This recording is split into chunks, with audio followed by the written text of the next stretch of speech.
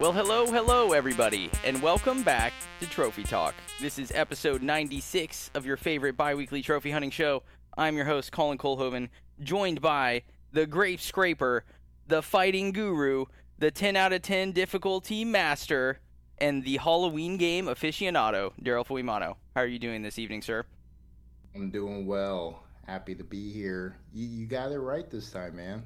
I did. I messed it up, everyone, on the first take. This is take number 2 overall for the show. Hello. And I did it correctly. I couldn't mess up after last time, dude. When I was doing the edit on episode 95 and I heard how badly I messed up the names in the beginning, I was sick. I felt ill. So I was like, you know what? I can't do this again. I can't. I'm glad that It's good that you had to do another take, so you made up for it. Thank you. It's tough to listen to yourself for 3 hours of editing when you're doing these things. You really start to hate your own speaking patterns and your inflections and stuff like that. It is quite annoying. So anytime I mess up and I hear it in the edit, I'm like, oh God. It's just really frustrating. But thank you for joining me this evening, sir. I know you've been busy. We are all tired. It's a very busy time of year, so I appreciate your time. And we are also joined by Slugger JD, who I'm going to just call the jack of all trades, the backwards alphabetic czar, Slugger JD. How are you, sir? I'm good. How are you? I'm well, thank you. The second you said backwards, all I heard was back, and I was like, oh, here comes the back name. Yeah, so my back is still, it's fucked up. Fucked my back up, guys. So it's not good. No better today? Did you end up going to work or no? Yeah, I've been at work. It's just it's just really achy now. Like, it's just that constant feeling of like, this isn't painful, but I feel that, I don't know, that pinch back there. So it's frustrating. Yeah, I am sorry. The back stuff we talked about last night in party chat a bit. Back stuff sounds like no joke. Nothing to mess around with. Your back and your knees. So take care of yourself out there, folks. Okay, health is important. Make sure you're eating right, you're exercising, and you're resting when you need to. I'm surprised you went to work today with it if it was still feeling a little tweaked. No, I mean, luckily I just sit at a desk all day. I'm not like physically doing labor. So what was I gonna say? What's funny about this is I don't have a crazy story that like anything that makes me a hero or sound really cool. Like, no, I was just picking my son up off the ground and got about halfway up. My body was in like a 45-degree angle, and I felt my back immediately seize up and lock, and I was like, oh no, like this is happening. I'm stuck. Dear God. Limped over to the couch and immediately started slathering icy hot on my back and laying down on a heat pad, and I didn't move for the next like 8 hours that I was awake. Jesus Christ. Sounds absolutely awful. I was referring to your other affliction, which is in your head. This sickness you have with this Z to A challenge and how you have to organize your gaming. That's what I meant by the backwards alphabetic aficionado. Yeah. You're going to hear all about it today. I got a lot of games to talk about. Oh, I figured as much. You guys have both been doing some work. If you're looking at the Twitter at Trophy Talk Pod, you're going to think there's only 2 hosts over there because one of these fuckers hasn't posted a platinum in a while. And you're not wrong. These fucking games have been kicking my ass recently with some of their game length and their requirements, but we'll get into that because, of course, on this show, we've got our typical run of the show for our What We've Been Playing episode. A couple housekeeping things to go over up top, but we'll get into Plat shoutouts, Patreon questions, and then, of course, quite a bit of what we've been playing because, Daryl, you and Slugger have been busy, my friends. You guys have been kicking ass, so well done. Thank you. No problem. I'll talk about the affliction more later, but it really is an affliction. I'm contemplating, do I play 20 or so more games before I touch Spider-Man 2? It's not going to happen, but I've at least had that thought, which is wild to me. Yeah, I think you just drop it now. Well, we'll get into that later. I think you just drop it now, though. Very good, very good. Well, yeah, we talked about it a little bit before we started recording. I've been in the process of buying a home. Some of you in the party chat recently have known that. A couple in Daryl, because we talked at work and stuff. It's been quite stressful and not very fun, I would say. I mean, it's cool to look at houses, don't get me wrong, but some of these contracts and things that you're signing and looking at, it's like, this is like 30 pages of legal jargon, and I do not feel equipped to make these decisions. I was telling my wife the other night, I'm like, I just want to play video games. This seems a bit over my head. I don't know if I'm adult enough to be doing some of these things that we're doing. But anyway, here we are. in episode 96. Thank you for joining me, boys.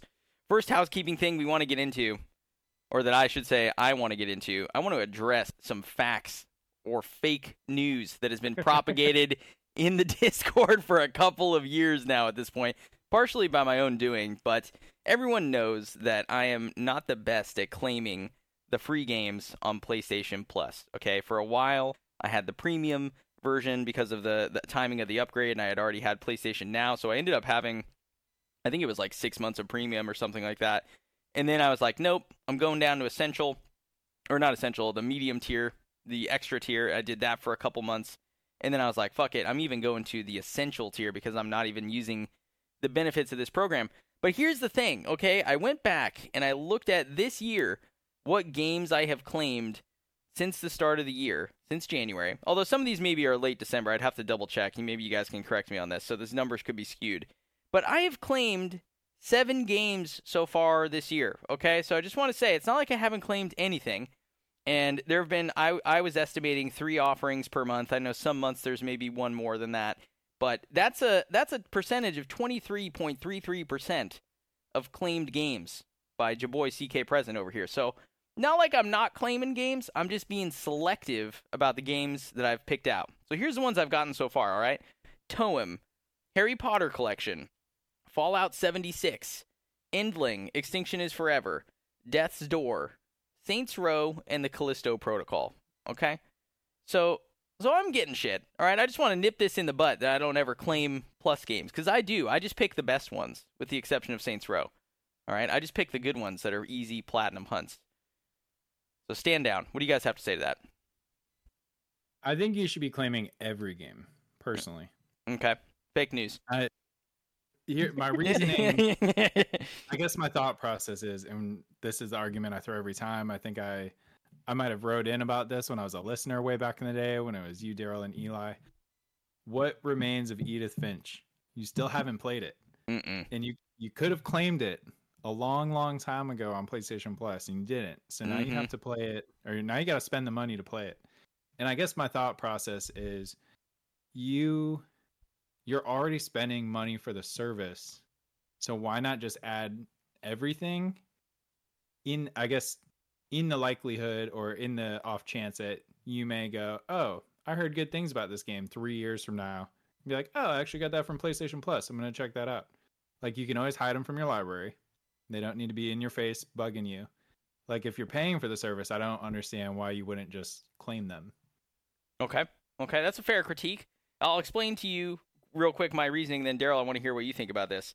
So I've had long and lengthy discussions with you, Slugger, and also JB, shout out to JB, where basically for me, if I add it to my library, I feel like that's in a way almost adding to my backlog. So maybe that's like the mental gymnastics that I need to get over.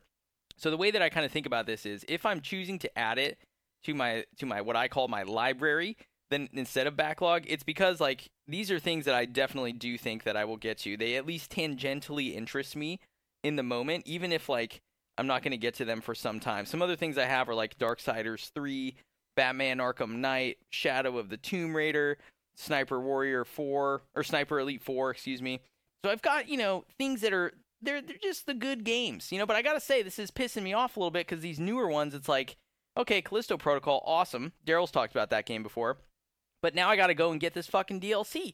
And there's a ton of DLC for this game. Saints Row is the same thing. Maybe an okay game, we'll get to that later, but there's quite a bit of DLC for this guy. So now that I've got the free one, it's like in for a penny, in for a pound. Now I gotta spend this money so I can even just get the full 100%. It's quite frustrating. Whereas things like Death's Door or Endling are just tight, compact experiences where it's like you get it, boom, you can get the platinum and move on, right? But it seems like it's more just my own mental issues and hurdles that I need to get over. Because you're not wrong in terms of value for the money spent. But Daryl, what do you think? How do you approach this in this year? How have you been tackling your PS Plus stuff? So I have been claiming everything.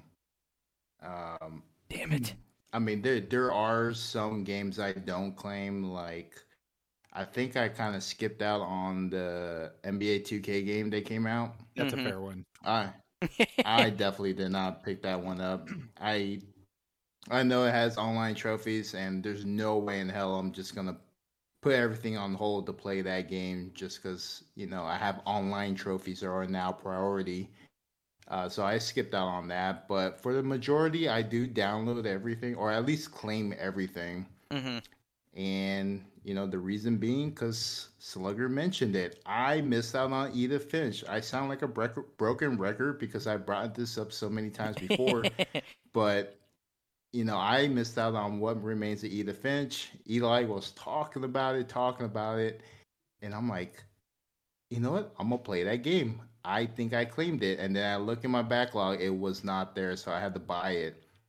So I mean, if I'm paying for the subscription, I might as well at least save it. Maybe I won't play it anytime soon, but like when I have those moments where I'm just like not really feeling like playing like a big game or I'm not really sure what to play, I get a little curious. I'm like, oh, what's this game about that I have in my backlog? Let's see what the trophies look like, stuff like that. What's the story about?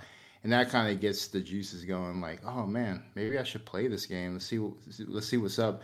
A good example was Endling. I knew nothing about that game, Yeah. and then I looked at the trophy list. People were talking about it. It's like, you know what? I will probably play that game now because people are talking about it. The list looks easy, and guess what? It's in my backlog. So I pretty much just like pulled an audible and just like, I'm gonna play this game. It's not one that I was gonna play anytime soon, but there's some hype behind this game, and sure enough, you do. I absolutely love that game. So, I mean, y- it's hard to say. I get what you're saying, Colin, but I just feel like there's been so many moments where like I downloaded games and played them because I claimed them. Like Right. I just felt like if I didn't claim them, I'd be missing out on a lot of good games. No, you're the Edith Finch example is a good one for sure, and there's definitely been good games in the service that I've missed because of my decision to like not claim it or whatever, and this whole stance that I've taken. I can't help like, and maybe this year is a bad example, but it just seems like every year it's like there's so many games that are coming out that year that I want to play that aren't on the service, and I don't even buy like maybe half of those.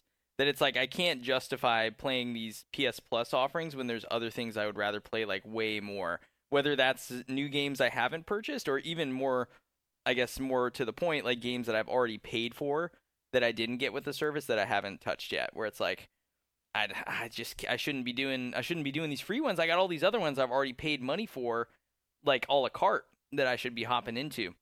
But yeah, we'll see. We'll see. Maybe next year will be the year that I just say fuck it and just kind of add them all as they go. Although I do reserve the right. Those NBA, like you're saying, those kind of games that are all online or multiplayer focused, like I'm not doing some of those. Yeah. And I know NBA 2K was a really good offering in terms of like it was a newer title as well. But yeah, I did the same thing when I saw that game was being offered. I was like, well, that's cool for like the casual gamer, but for trophy hunters, I'm not touching that thing at all. Can I? So I'm the polar opposite of you. I've claimed absolutely everything. I had to go back and look it up since August of 2012. Holy shit. And it's nice because even though I don't play my PS3 as much anymore, maybe like once every 6 months I'll plug it in and play it for a couple weeks and then kind of lose interest. But like I have hundreds of games on that system that I just have through the service. But I think PlayStation Plus used to be like a way better value than, I guess now it's leaning more towards the extra, and it seems like extra is the focus. But like the free games monthly, when the PS Vita, PS3, and PS4 were out, every month you'd get 2 Vita games, 2 PS3 games, and 2 PS4 games. And it's like, how do you, like, for $60 a year or whatever it costs, it might have even been cheaper that time. Like, how can you beat that? That's true. Yeah, it's a great value if you own a Vita and a PS3, it's a great value for sure. So like these early months, I had to go back and look. August 2012. This is actually partly why I left the Xbox ecosystem, because they weren't doing anything like this yet. August 2012, the offerings were The Walking Dead episodes 1 and 2, Blood Rain Betrayal, Outland, so a couple indie games, Infamous 2, Little Big Planet 2, Ratchet and Clank All for One, Warhammer Space Marine, Saints Row 2, and then there was 4 more indie games there. And then the following month, they gave out 5 indie games, with I would say Scott Pilgrim versus the World being the most notable one, and nice. Red Dead Redemption. The month after that, they gave out Bulletstorm and Resident Evil 5 Gold Edition. Oh God. And then the month after that was when they started like Vita stuff. So Crysis 2 on the PS3, and then on the Vita, Uncharted Golden Abyss, Gravity Rush, and then 2 Vita indies. So like those first couple months of me being a subscriber, I'm like, this is amazing. Like, what am I doing on Xbox? Like, they're not giving me shit over here. I'm getting all these free games on PlayStation. So yeah, I've been a not lifelong, but almost lifelong since its inception, claim everything person. Yeah, I mean, I get it. I think that there's a real strong case to be made that you should be doing what you guys are describing. I just wanted to say, for the record, that it's not like I'm not claiming anything, all right? 23% of games claimed. It's there. It's just I don't know. It's like when there's things like Starfield this year, which is on the Xbox side, obviously, but you got Starfield, which I haven't even touched yet, Baldur's Gate 3, which I haven't touched yet, Star Wars Jedi Survivor, haven't touched that yet, haven't started Assassin's Creed Mirage, Spider-Man's coming out. November, you got Alan Wake 2, you got the new Yakuza game, it's like, do I really want to be playing Farming Simulator 22? No. And I think that the cadence of new games that are interesting and good is only increasing as the years go on with the industry. And there's just so many good games every single year, right? And that's not even counting smaller things like Convergence or a song of the new game that's coming out about League of Legends. Like there's just other things on my radar too. So it's just so tough. Or Weird West this month. Like, well, I don't even know what that. I'm not playing that. And the only reason I even claimed Callisto is because I know it's a short base game platinum, and Daryl spoke highly of that base game experience. So I don't know. I don't really know where I'm trying to go with this. Just just an interesting thing to touch on. But we'll check in as the months go on, because maybe I'll change my patterns. We'll see. I am looking forward to what the November offerings are going to be. The last couple months have had a couple of things that were enticing, like at least with Saints Row, Callisto, Death's Door, right? Like those were some of the ones recently that I was like, okay, these are solid offerings. But yeah, I appreciate you guys' opinion on that. Let me know out there, and I'm sure you will. I'm sure I'll get some flack for this in the Discord. But what do you think? 23%, high or low? I think high. I think that's about as much as you need. Okay, moving on. Another housekeeping item we have here is we are at the end of our race, which has been going on for, I believe, a little more than 6 months at this point. We, of course, ended the race a couple weeks ago, and we had our cool-down period where Slugger graciously donated his time to tabulate and discuss scoring and look up all those points and fix everything for that cooldown period. But we've got an interesting update regarding the race, and we're going to announce the winners here. So, Slugger, I'll pass it to you to go ahead and take us in. Oh, boy. Okay. First off, I want to thank everyone who participated. I think it was it was the best turnout we've had so far since we've done a race. So over the entirety of the race period, which, to give you a little refresher, was February 1st of this year to September 31st, we had 508 platinums submitted. Well done. Well done, you all. Easy. And the leaderboards were bonkers. We had some crazy competitors, probably the most competitive I've ever seen people get in these community races that we do.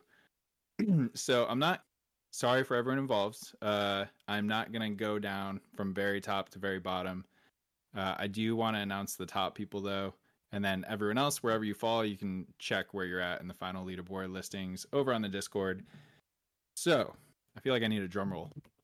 Oh, wait, damn, I don't have a soundbite for that. Oh, wait, hold on. That's the closest I got. Yeah. I believe so. As we were all expecting, Lee War came in first and kicked everybody's butt. But Colin said we did have a little turn of events, and I do want to explain this. So Lee War actually reached out to me after the race and said that he was interested in passing on his winnings down the line, which would mean our second, third, and fourth place would take the 1, 2, and 3. He was mostly playing and competing for the fun of it, and just wanted to be involved and wasn't interested in the prize winning, so he very graciously, is that the right word? Graciously passes words on to the next guys below. So I guess with our new ranking, that makes our 2, 3, 4 are now 1, 2, 3 for the prize winnings. In first place, we have Lorenzo Lame with 47 games completed for 790.5 points. Insane. Yay. Insane. Yeah, bonkers numbers. I can't even. That's like 3 years of gaming for me. Well done. Congratulations, Lorenzo, on the first place. Second place. I probably should have went third to first. I didn't really think about this. But second place, our very favorite Reyna, who is very good at wiping the floor with our Discord and making us eat mud. They come in with 37 completed games for a total of 687 points. Nice. Well done. And well done, Reyna. And for those of you who don't remember, Reyna actually, last year when we were doing these races, she won 2 of the 3 races, and in fact kicked butt so hard we had to make a rule for the third race that previous winners were not eligible to try to switch it up. So well done coming in there with that second place. And that leaves an opening for third place. Let's see, I'm not good with the nicknames like you are. Our Pac-Man extraordinaire, all-time world record holder, Emerson. Woo! With 22 games completed, 324 points. Well done. Let's go. So, Lorenzo, Reyna, Emerson, congratulations. Thank you guys for competing. And Leewar, shout out to you for passing on your winnings. I think that's awesome of you to do. Thanks for supporting the community and the race. Yes, indeed. Congratulations to all the racers. Congratulations to the winners. So what's going to happen is we are then going to be getting you guys some PlayStation Network gift cards. Remember, first place is getting a $75 gift card. Second place is getting a $50. Third place is getting a $25.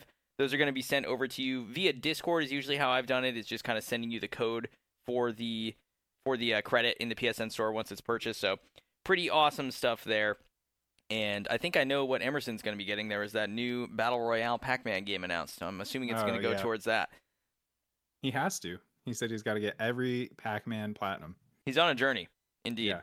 He's on a journey, indeed.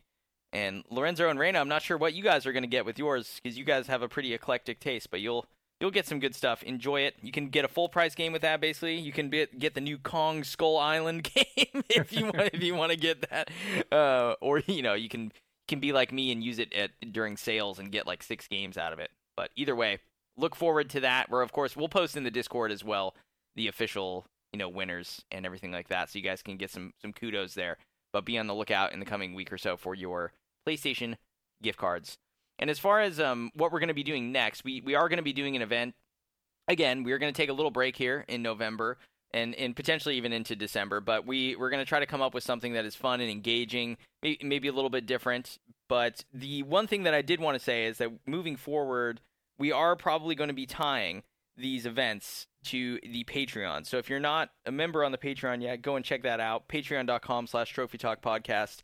And it's not in an effort to be predatory or anything like that. It's basically just because our Patreon members, who we'll get to in a little bit and shout them out more specifically, essentially are the ones funding these sorts of activities. And so I think it makes sense to kind of tie the winnings to those folks who are kind of in that community and tier as well. We're not going to do it anything where you have to be at like a higher tier. I think we would want to keep it to the bronze tier, so the basic tier and up, which is $3 a month. So anyway, look forward to that. I think it's going to be a lot of fun, and we'll have some details for you coming soon. But thank you again to all the race players, and congratulations to the winners. Daryl, anything you want to add? It's good to see this come to an end. Yeah, it's been a long session for this race. Long time. It was fun. I had fun because I was participating in it as well, and I got absolutely crushed. I wanted to do 100 points, but I think I got stuck at 80. My goal was to beat you, Colin. Yeah, I was certainly not competitive because of the games the last few months that I've been playing, but yeah, it was fun. It was good to compete. I agree with you, Daryl. I'm just trying to compete against you guys or other people, Gary, other people in the Discord and stuff. So it's a fun time for sure. So Daryl, you got 16th out of 24.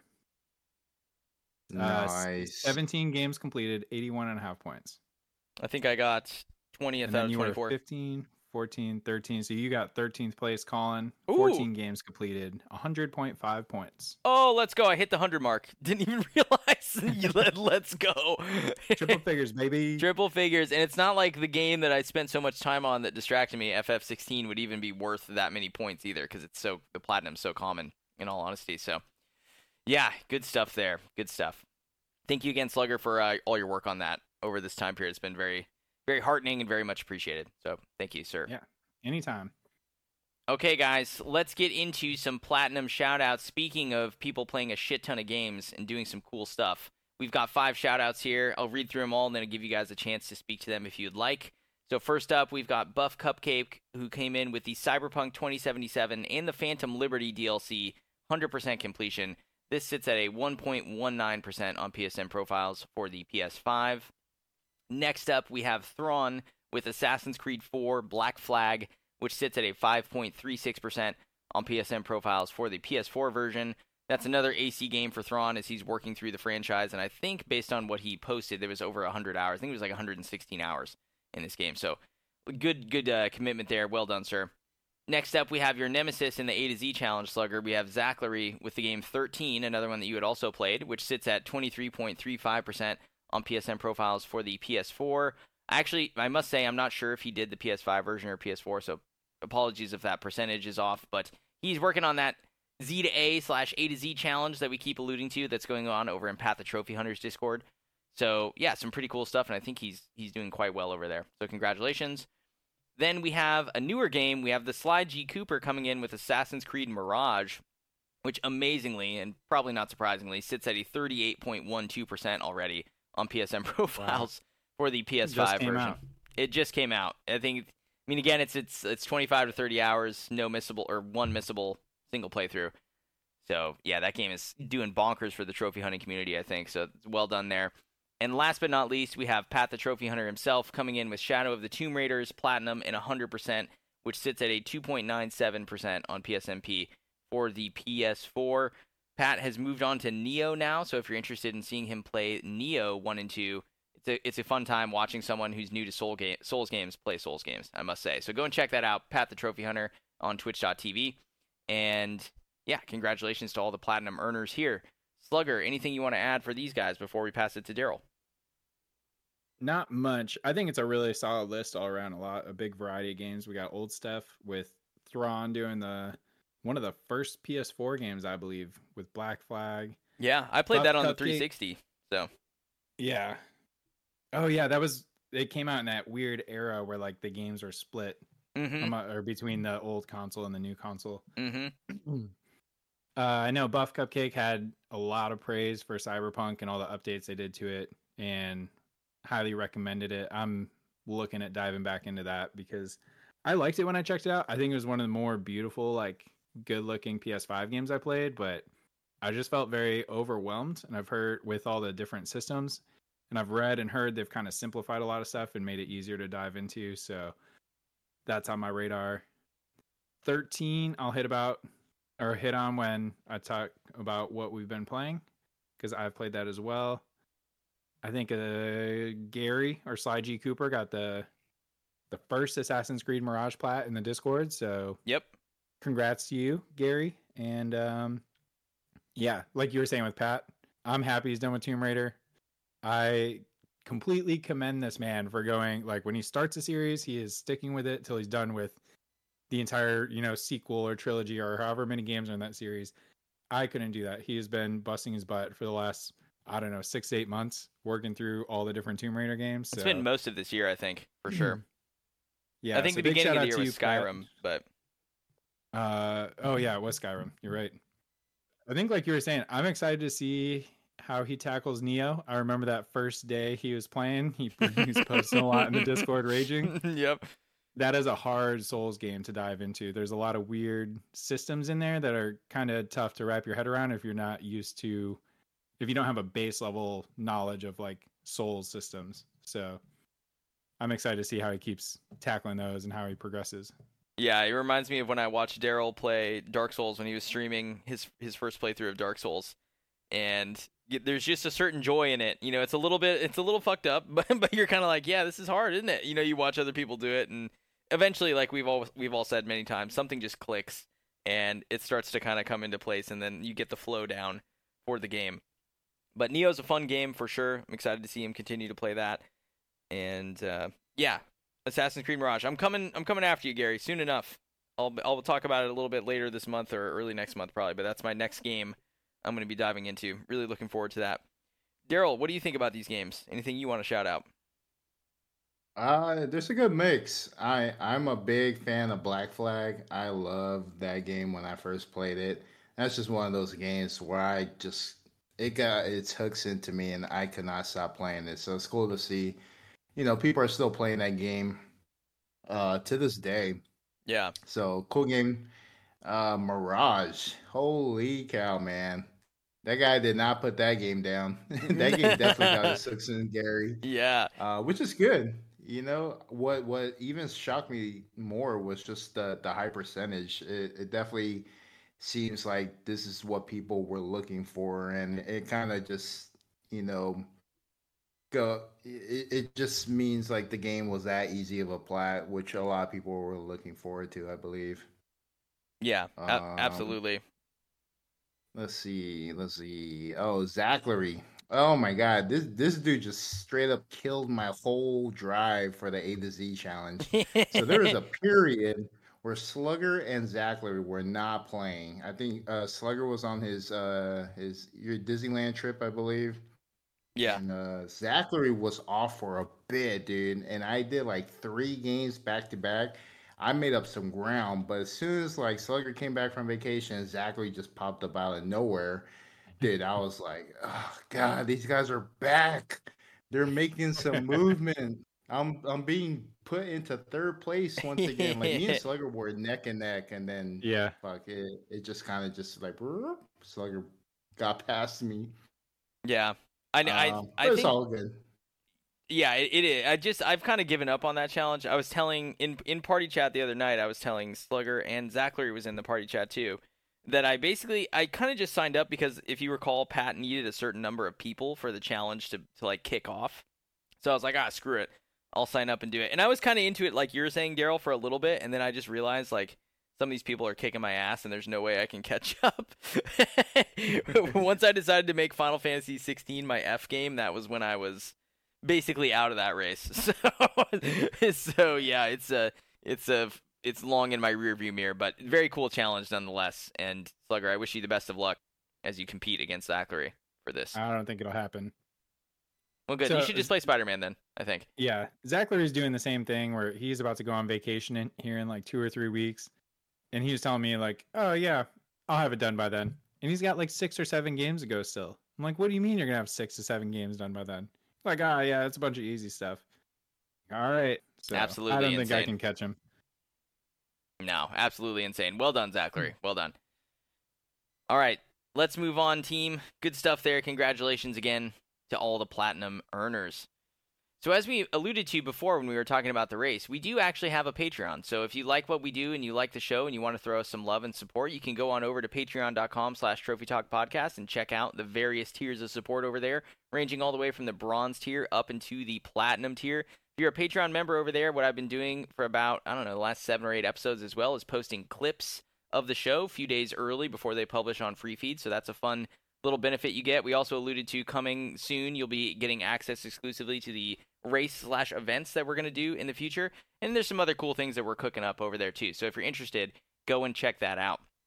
But in the meantime, I wanted to give a special thank you and shout out to our current Patreon supporters. So that's a big thank you to Maximum Carnage, the Slide G Cooper, Pat the Trophy Hunter, King K6969, B Down, Diego Juan, the Portland Kevin, Zachary, First Mage, Buff Cupcake, and Against Me 75.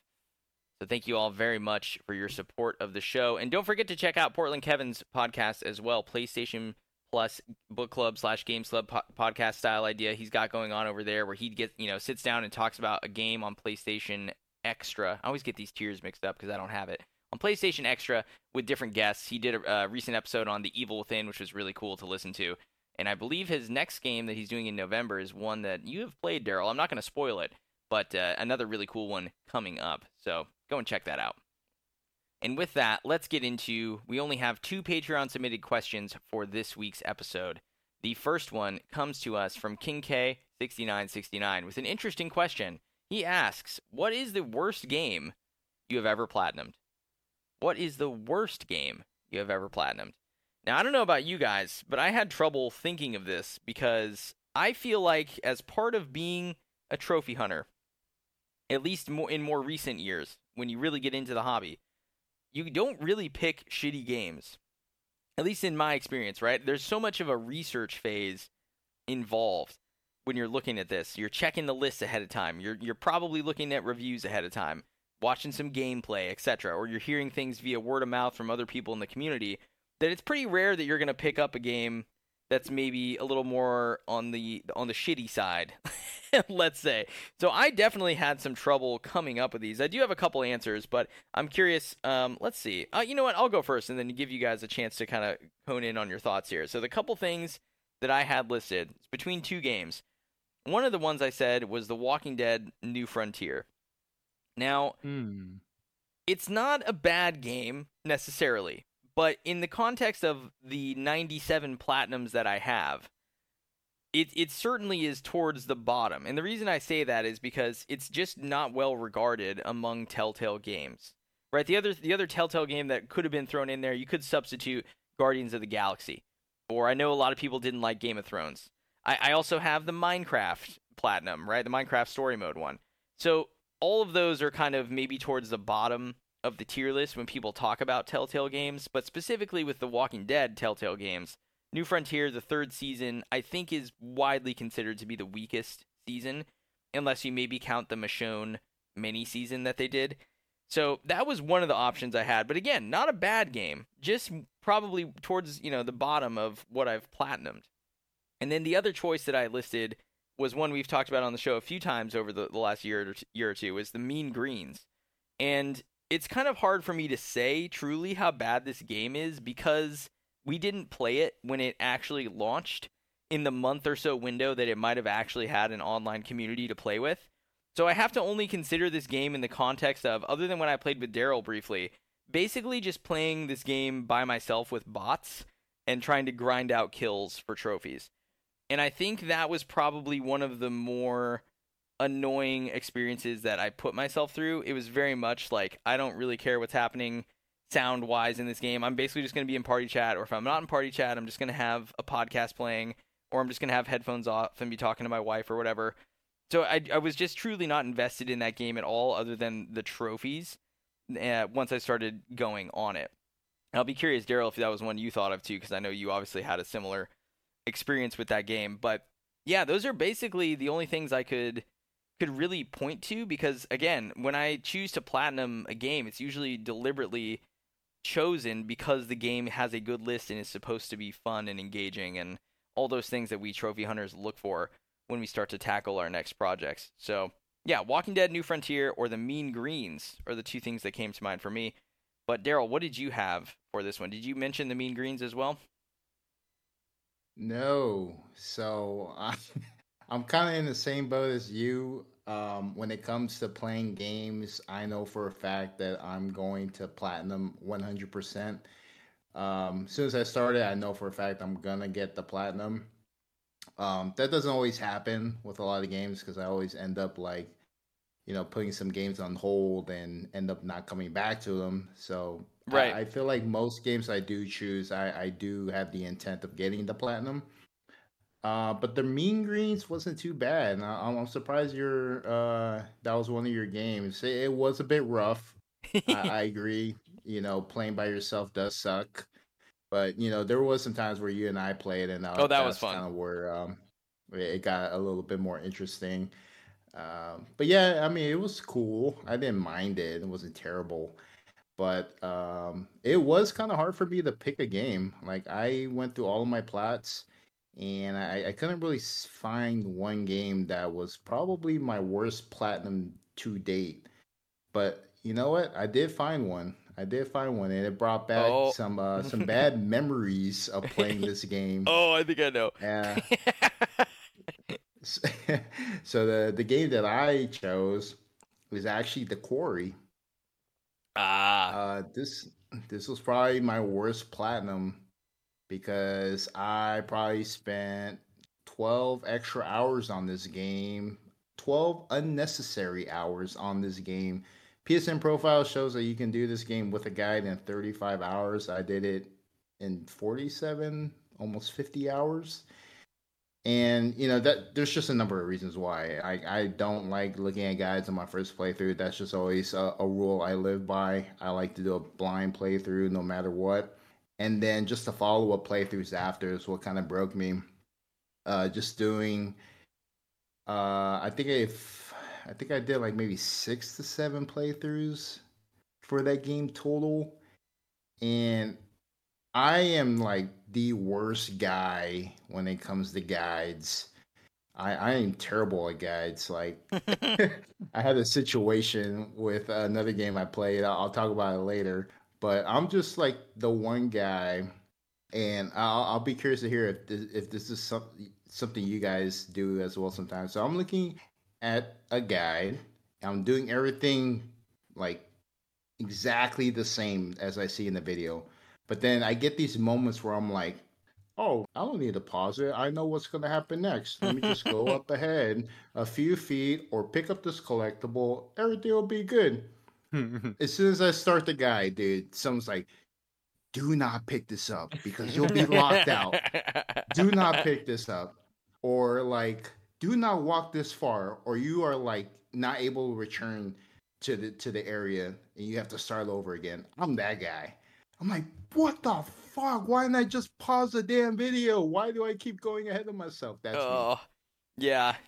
Dude, I do that pains me. Time. That's like the classic RPG trope where you get to like a T intersection and it's like, oh, does left progress the story or is there like treasure down there? And then and you got to like pick a direction. It's a 50-50 and there's no way to tell what one's the right way. Yeah. This is classic me with any game that has a bestiary. And that I always fuck up. Yeah, dude, that's so me. So I ran into that situation a lot with The Quarry. Like I was like, oh, this is my 4th or 5th playthrough. I know this game like the back of my hand. Nope, was messing up everything. I was like, damn it, I gotta do another damn playthrough. What the hell? I was so mad. Like this game literally broke me. I'm like, dude, this game sucks. It's not fun anymore. I don't even want the platinum. But I need to get the platinum because I picked this game up day one. And I'm like super like trying to get the 100% on this. So I forced myself to play, and that's like the worst thing you can do as a trophy hunter is forcing yourself to play a game that's no longer fun. Like at that point, it's like, is the platinum even worth it? That's like the worst thing I would hate. Right. For myself to end up in. It's like forcing myself to play a game I really do not want to play anymore. So for me, The Quarry, that was my worst platinum. Yeah. The autosave in that game is so damn fast too. Like, if you fuck up, yeah.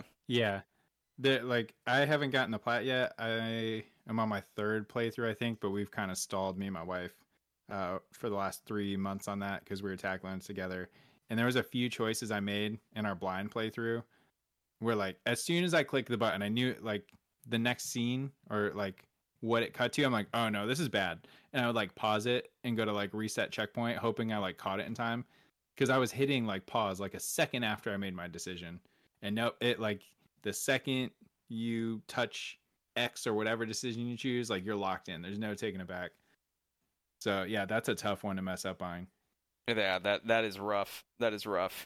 The story-based games are, yeah, it's again, we've talked about this many times. They're not ideal in many respects for trophy. You can't maximize the trophy hunting and also, I think, enjoy the story as it's intended in a lot of those games. So it's really tough to balance. And I guess just before Slugger, before we hear what you got to say, just to kind of echo what Daryl was saying, it's not so much that Mean Greens was, I don't think, a bad game. It just kind of, it speaks to what we were talking about, where it's like it's hard for me to pick a bad game because I don't typically platinum the game if it's bad. There's certainly many games I would say that are worse than the two I said if we're looking at things that I've started but not completed. But if we're going to say games that like I've actually 100%ed or platinum, which were the worst ones, then it gets a lot tougher because there's only like 90 something of those. We're not all sluggers over here with 300, 400, 500 platinums, to pick from. So yeah, it's interesting. I'm just glad you didn't say SpongeBob Bikini Bottom, Game of the year. Game is sick. Go and play Cosmic Shake PS5 edition right now, boys. Okay. Slugger, what about you? What's the worst game you've platinum? I thought this was going to be hard because I like to think I'm like you guys where I only platinum stuff I actually enjoy. And then I was skimming my list earlier today and I realized that's not true at all. I have a couple platinums that are really stinky, but there's one I want to hone in on because it is awful and it sucks. Ooh. It's a Vita game. Well, yeah, it's a Vita game. They might have it on PS4, but it's called Philipix, Phil's Epic Adventure. Do you guys know, have you ever heard of like Picross puzzles or nonograms where it's like a grid, like you have a big grid and it's a square and then there's numbers down the left side of the grid and on top of the grid and then you fill in the grid based off the numbers? No, that does not sound familiar. No. Those puzzles are awesome. Highly recommend those puzzles. I thought that's what I was getting into with this game. It's not. This game, it's similar. There's a massive, massive grid, and I'm playing on my little Vita on this little tiny screen, and I have like a 200 square by 100 square grid, and there's numbers all over this grid, and it looks like Minesweeper, but someone had like filled it out already or something. And you have, so like if the number 9 is there, similar to Minesweeper, that means in a 9 square box, all of those squares have to be darkened. And then you use like deduction to figure out like, oh, if the number 7's there, 7 of the squares in this 9 squares are going to be colored. So I got to like look at the numbers around. Do you kind of get what I'm saying? Think Minesweeper, but like it's like reverse Minesweeper. But if you were playing Minesweeper on extra large mode across like 50 puzzles. And I was deceived very easily. I picked this up on a sale. The Vita was dying. I was looking for easy Vita platinums I could do. And I was like, oh, this game looks kind of cool. It looks like these dope Picross puzzles I play on my phone all the time. The platinum rarity is super common. Like it's a 60.86% right now on PSN profiles. Damn. But it is monotonous and it is dry. And once you've seen one puzzle, you've kind of seen them all, and there's really no like trickery to it other than like once you know how the system works, like the challenge goes away completely. So now you're just stuck for across 40 or 50 levels filling in these 200 to 300 by 200 to 300 grids of puzzles. And some of the puzzles I was finishing, and it would tell you your time at the end, and it'd be like, that puzzle took you 2.5 hours. So these aren't like short puzzles. So I don't have a good like amount of time I spent on this game. I would guess 40 to 50 hours, which doesn't seem like a lot, but when you're doing the same puzzles over and over and over again, it's so dry. No, it sounds like a lot boring for that type of game for sure. Yeah. Yeah, especially when they're taking an hour or two to finish. So I started this game way back in 2018 and I dropped it.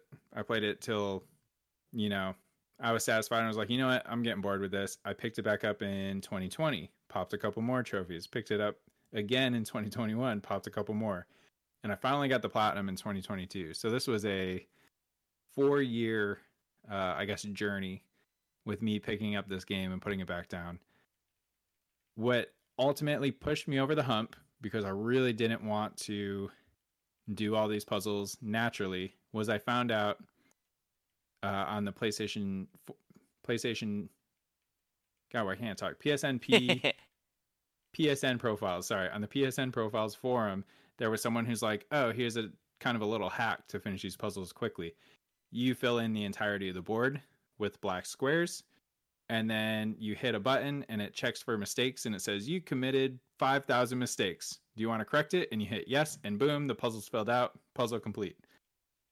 Even doing that, it still took me so much time because, like, on the Vita, even though it's a simple puzzle game, it ran very, very poorly on the Vita. So I'm sitting there like chugging along for like 45 minutes to an hour, filling out these grids, just mindless work, and then hitting solve at the end, or like, checking if I have any errors.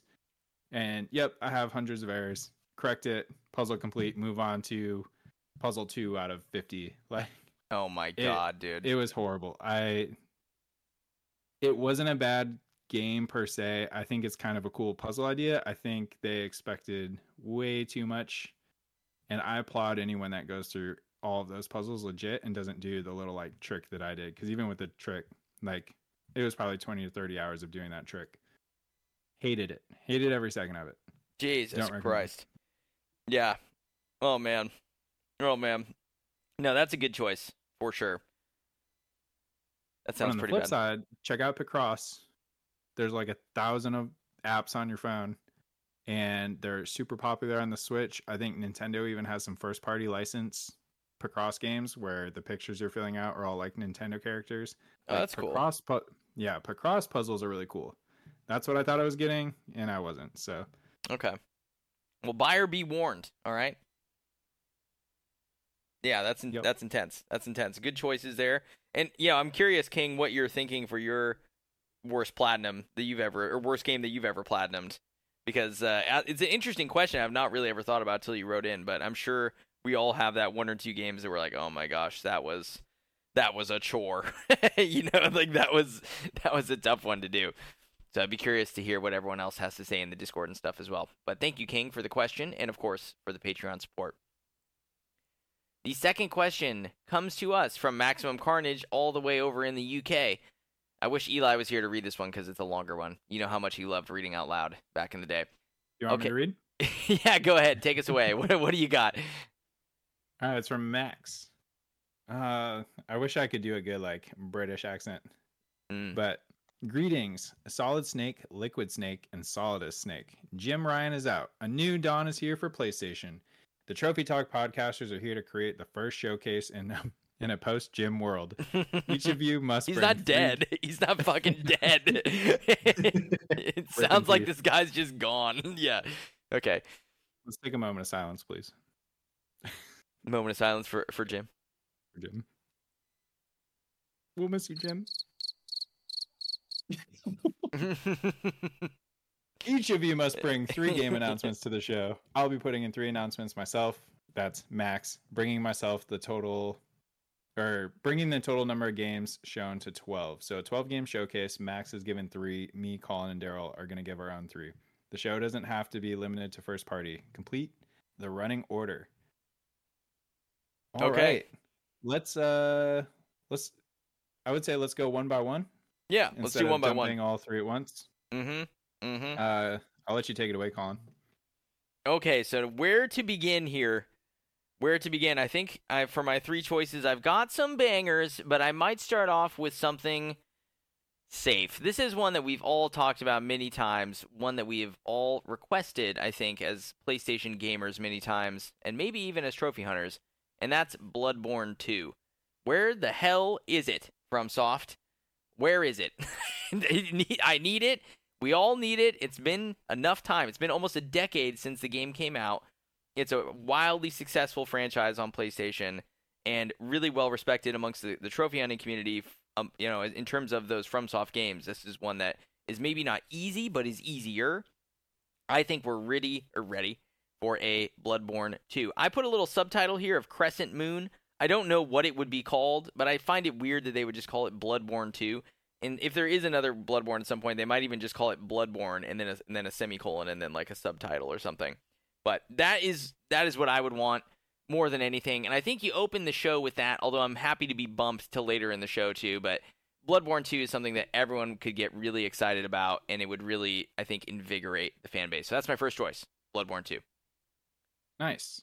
I guess we can lump Max's in here, and then we'll go to Daryl. Yeah. So Max's first game, and I love this idea, the Resistance Chimera Collection, which would be like a Master Chief Collections style game where you have 1, 2, 3 in Burning Skies. Maybe some updated graphics let you toggle between the two. I love that idea. I would personally like to see that for Resistance and Killzone. What do you guys think about Max's Resistance pick? Daryl, I'll let you go first.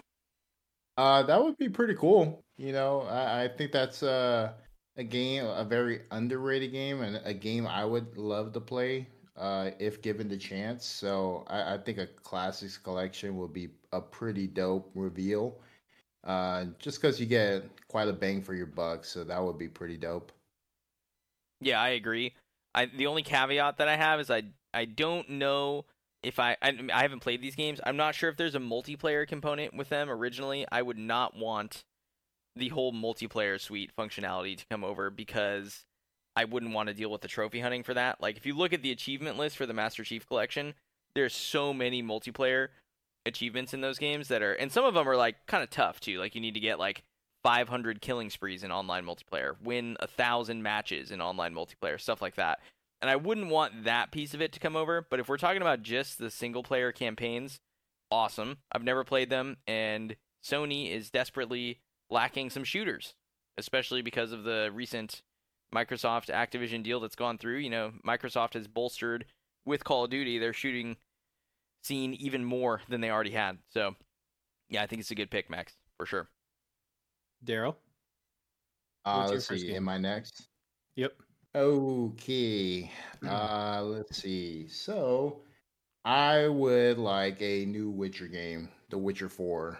I think, been a while. Anything like Bloodborne. I think it's about time we get something out of CD Projekt Red. So, Witcher 4 would be a pretty awesome reveal. I absolutely enjoy Part 3. I love 2 the most, actually. Part 2 is what got me into it. So I hope that they do something. I think they will. But yeah, a sequel to The Witcher 3 will probably be cool. Yeah, Witcher 4 would be sick. And it's coming at some point. It's just a matter of when. Yeah, I may be wrong. Didn't they show like a teaser, or at least say they were working on another one? They announced that they're working on it. Yeah. Okay. They're working on it. But I think most of that team was on Projekt, was on Cyberpunk duty for a long time.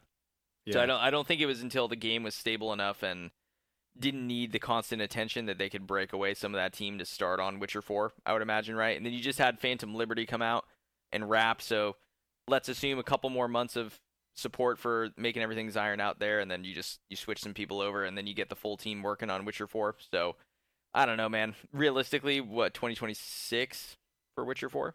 Probably. But it's coming. Yeah. It's coming.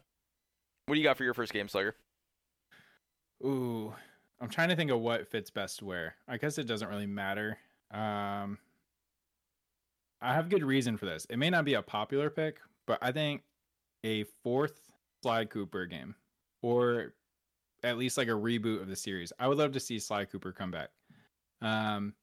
My reasoning for this, I know that's not like a huge blockbuster banger, but I think PlayStation's been kind of missing those.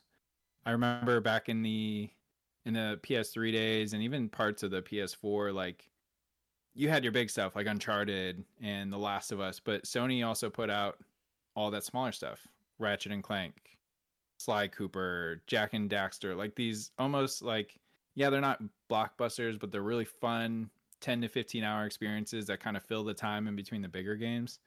I don't know where those have gone. Like, we don't really have them anymore. I would say Ratchet and Clank Rift Apart was maybe the last one. Mm-hmm. Mm-hmm. Or am I like misremembering? No, I mean, you had like there was like the Little Big Planet game that was a launch title, right? I can't remember what was that. Sackboy. Yeah, but you don't really have those style of games anymore. I would love if they did even just Sly 1, but gave it the treatment that like Crash and Spyro got. Like, actually just, completely make the graphics really pop, make it super pretty. Do something like that. That'd be cool. Yeah, so I was thinking I feel like they're starting to do this a little bit, leaning into like PlayStation Extra. Like, we saw Humanity, we saw Stray, we saw Chia or Tchia. Mm-hmm. I can't recall if those are all exclusives. I know they're at least PlayStation exclusive and on the PC. Stray might have came to Game Pass, but It they're did getting later. there. I think it was Yeah. like a year later it came to game, or 18 months it came to Xbox, but it was out there for a while on PlayStation only. Right. Okay. So yeah, I don't know. I kind of miss the indies, like an indie focus PlayStation sponsored program or smaller AA focus program initiative where these games are filling in the blanks all between like the once or twice a year blockbusters that we see. So Sly Cooper 4 is going to be my pick. You've made me rethink what my third pick is going to be, but I'm not going to do that just yet. What I'm going to do for my second pick kind of speaks to a little bit of what we talked about with the Resistance Collection, which is that there's a lack of shooters, specifically first-person shooters, on PlayStation at this point in time. I think you need something big, okay? So you can interchange a different game for this, which I'll get to in a sec, but I think you go, all right, Valve, we're getting Counter-Strike 2 Console Edition. Counter-Strike 2, I mean, Counter-Strike in general is just massive, right? And it just launched its official Counter-Strike 2 relatively recently. It's an intense, hardcore, first-person shooter that traditionally hasn't been very appealing from a cross-play perspective because of the PC support and how just precise the aiming needs to be in that game. But if you just limited it and said, hey, this is a PlayStation console exclusive, right, that you're gonna, and you can play with just other PlayStation players and play Counter-Strike on console, I think that would kill. And it would solve the multiplayer online sort of thing that you need from the shooter space, and you could still get the Resistance Collection as like the single-player shooter style games. But I think Counter-Strike 2 would be amazing. Conversely, the other one I was thinking about that could fill a similar niche is if you're like, hey, we're getting Valorant Console Edition, right? I think one of those two would be amazing to come over onto consoles and would really help. So yeah, I'll say Counter-Strike 2, but you could say Valorant as well. Either of those would work. Is Valorant by the League guys? Yes, it is Riot. Yep. So does Xbox own Riot, or are they like partnered with them? I know you get a lot of Riot bonuses now with Game Pass. Yeah, they're just partnered with them, so you get the bonuses. If you sign in via your like same account that has Game Pass, you'll get like all the champions in League of Legends. You get like exclusive Riot points for like skins and stuff like that.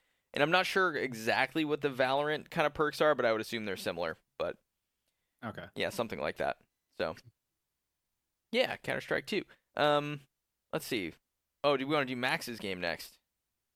Yeah, we can do that. So Max's next suggestion here would be a PlayStation 3 Arcade Classic Collection. Some examples of games that could fit in this collection. He had remasters of Super Stardust HD, Blast Factor with the Advanced DLC, Pain, Calling All Cars, Pixel Junk Racers, and Crash Commando. Mm-hmm. I'm gonna sound like an awful PlayStation fan. The only two I recognize are Pixel Junk Racers, and that's because of the Pixel Junk name, and then Super Stardust HD. I have no idea what the rest are, so I feel like I need to like boot my PS3 up and check these out. Yeah, same. I've not heard of many of those except for the two you listed. But I think it's a cool idea to get those kind of longtime fans something to be excited about, and you could even just charge like $40 or $50 for this package and include a bunch of things in it. Daryl, do any of those names sound familiar to you? Do you recognize any of those? I don't. I'm completely out of the loop on what these games are and what they're about. Yeah. But I think it's worthwhile discussion. Lots of people have been asking for specifically PlayStation 3 games to have the ability to be played via non-streaming on the console. So that would be an awesome pick, I think, for Max on there. We have friggin' PlayStation Premium that everyone's complaining that they don't provide enough to, and they haven't even tapped into the PS2 market whatsoever. And the PS3 games on the service are the same ones that have been there since the inception of PlayStation Now. Like, they've done nothing with the PS2 and PS3 era. I don't know what they're doing. Yeah. They're dropping the ball. They're fumbling. They are. It'll only continue to be a bigger deal as Game Pass's library expands as well. So We'll have to see what they do there. But, yeah, Daryl, what's your next game? What do you have for us? Or did I go out of order? No, you're on track. Okay. Game number 2 will also be another game I would like from Sucker Punch. Just like Sly Cooper, I want another Ghost of Tsushima game. I need part 2. Well, you're getting it, dude. I would like to see some stuff, man. you're definitely gonna get that game. I would be surprised if it's not out by end of next year. That's what I'll say. Dude, I am shocked you dropped that game and have not gotten back to know. it. You, what the hell? And you like Assassin's Creed games? This is Assassin's Creed but better. I know it's a sin. I have to go back to it. I picked it because I was trying to play something in between other games, and that was a bad choice for that game because I got into it and I realized how big it was. And then I was like deterred, and I was like, well, this other game I want to play is like coming out in like a week, so I don't have time for this right now. And then my PlayStation Extra subscription like expired, and I'm on Essential now, so now I have to buy it if I want to play it. It's no good. Yeah, man. It's no good. You gotta get back into that. That game is so good. The story's good. The duels, man. The duels you can do. Yep. Man, Yep. I did that like game it. was I wasn't blown away by it from the first like 4 hours either. I have to admit. I was like kind of like, okay. I mean, I know that's maybe unfair cuz some games take a while to get going. I'm sure it's amazing. But I think part of the problem is cuz I was coming in late too. The game's so hyped up in the year that it came out that I was expecting this like holy shit kind of experience, and I was like, it's good. I mean, it's good. It's funny, man. Yeah. But maybe I gotta revisit it. I was having some funny conversations with my cousin because we were both playing it. Dude, he absolutely hated the uncle, Jin's uncle. Oh, really? Really? Oh man. Yeah, because of the evolution of the main character. He's kind of like this honorable samurai, and he kind of branches out from from the code, the samurai code, and so he kind of gets closer and closer, like to being the Ghost of Tsushima, which is totally different from what the samurai appreciate and honor. And then he's like, dude, the uncle is stupid. Like, he would literally let all of them die just to save his honor. I'm like, bro, he would. Like, you see why Jin does all these things, and you're like, dude, it makes no sense. But because the samurai, they do things in a certain way because of their code, it just clashes with that. So we're just laughing at it, dude. It's so funny. Well, even if you don't get Ghost of Tsushima 2 next year, because admittedly they haven't announced it, you are supposedly getting Rise of the Ronin next year, which is a Team Ninja like samurai style game for the PS5. So you're gonna get something that'll scratch that itch. But based on the success of Ghosts and based on like everything that's been said about that game over the years, I would be absolutely shocked if you did not get a Ghost of Tsushima 2 in the next couple of years. Like that would be incredibly weird. So look forward to it, sir. Look forward to it. Slugger, what about you? What do you have for your next game? I don't know if this is allowed, but I'm gonna try it. Oh God, here he goes. He's gonna say two things. This is classic. Yeah. I'm not gonna pick one. All right. Screen goes black from Ghost of Tsushima 2. Up pops the Insomniac logo. Crazy. I actually never played the first game, so I'm making this up in my head.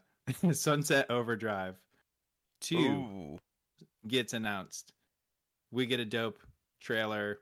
Maybe it's a cinematic, just a little teaser, and they say coming soon. And then we can speculate and say, hey, Sunset Overdrive 2 will probably be after Wolverine.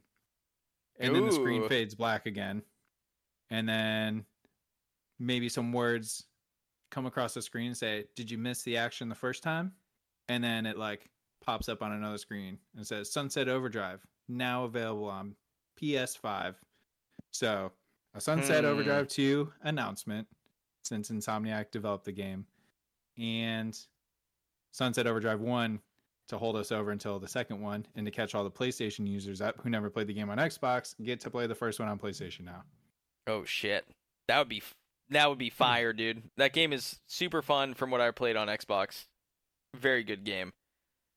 And it would be nice to see Insomniac do something different than, like, I think I'm obviously very excited for Spider-Man 2. We all are. And I'm very excited for Wolverine.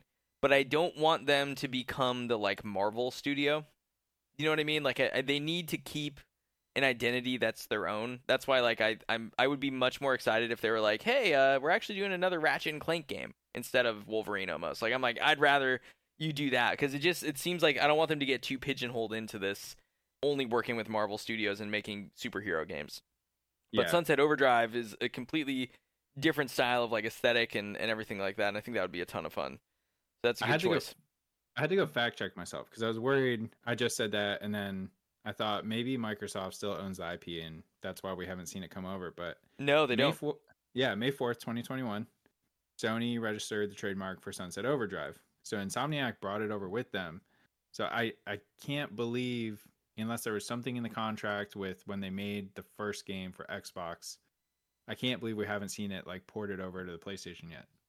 I know, and I don't know how these contracts go. Maybe it's like a 10-year thing, and we're coming right up to when you could actually bring it over all of a sudden, because I think that game came out in 2014, maybe 2015, if I'm not mistaken. But yeah, okay. It is weird. It is weird that they haven't done that. But even with just one of their portings, like you have these studios that are, specializing in ports, or even like Bluepoint or someone like that could just, I don't know, it's weird. But that would be cool. Daryl, did you ever play Sunset Overdrive? No, I have not. Okay. Yeah, that's a fun one on the Xbox side. But yeah, if it comes, that's a great announcement. I'd be excited for that. Ghost 2 and then that right back to back, people will be losing their shit, guys. Yeah, this is a banger show so far. It's a banger show. Banger show. All right, I guess that puts us back at the top for my last game. Fuck, dude. Got 3 to choose from here that I wrote down. This is tough. Man. Okay, well, I think I'm going to go with the one. I'm just thinking of the run of the show so far. So you got boom, Ghost 2. Boom. Sunset Overdrive 2. Goes to black again. Okay? You hear some rain, some lightning, some footsteps walking in some puddles. Lo and behold, Norman Reedus shows his fucking face again. And what are you getting? You are getting the long-rumored and the teased via the CG trailer at the end of PT, Silent Hills. Announced it's being worked on by Kojima Studios, also in collaboration with Konami, directed or produced by Guillermo del Toro. Get the band back together. People want this fucking game. I don't understand what happened to this project. The blood at this studio at Konami, it must have been such bad blood, I guess is my point, that they scrapped this shit so hard. But this thing, I think, would be an absolute banger if people saw this. People would be off the charts excited. And Silent Hill's kind of coming back in the zeitgeist. There's a few of these games that are coming out. I think Silent Hill Ascension was sort of like the live, like interactive story project that just launched, but there's also a couple other Silent Hill games, including Silent Hill 2 Remake, which was supposedly almost done 9 months ago, and we haven't heard anything about this game still. We don't know where that's at from Bloober Team. But I think, that's kind of a bad sign. But I think this would really kill and would get a lot of people excited. It also would get Kojima to work on something a little bit different. I think Death Stranding 2 we know is coming, and I think that's going to be awesome. But that team is really big. They've got multiple studios across multiple countries. They've got to be working on something else. We know that they're working on an Xbox exclusive title that's early in development. But hey, maybe this thing, cross-platform even, right? Kojima Studios is not a first-party studio, so this could be on Xbox too or PC. I'm fine with that. But get them to make their horror game. Let them make Silent Hills. That's my final suggestion. That would melt brains. It would absolutely, it would absolutely melt brains. They just played the same CG trailer as they, same yeah. Yeah. Even if they took Silent Hills out of it, if they just left it as PT, people would lose their shit. Absolutely, they would. Oh my gosh. But yeah, that's my third and final game. And what did we have for Max's final one, Slugger? What did he say? All right, Max's final one, which I think is actually been rumored or confirmed to being worked on. Because I've seen the rumors. This is in the NVIDIA leak, so it's probably real. Okay, yep. Final Fantasy IX Remake. Woo! I think that would be awesome. Yeah. I'm not a major Final Fantasy fan by any means. I've only completed a few of them. And it's funny because I've never even fully beat 9. Because if I remember right, it was 3 or 4 discs and it was super long. And as a child, I had no attention span. But I played the first 10 to 15 hours of that game so many times. And I love the setting. I love the world. I really need to go back and do it and just play it on PlayStation. But the platinum scares the hell out of me. Is that the jump rope one that we talked about? Yeah. Oh God. I already have progress in it though, so honestly, just even if I just did the story and got some trophies, like it's better than the 1% I have now. Right. Yeah, it's 80 hours, 7 out of 10 difficulty, 2 playthroughs. Yeah, it's a beautiful Final Fantasy game, great music.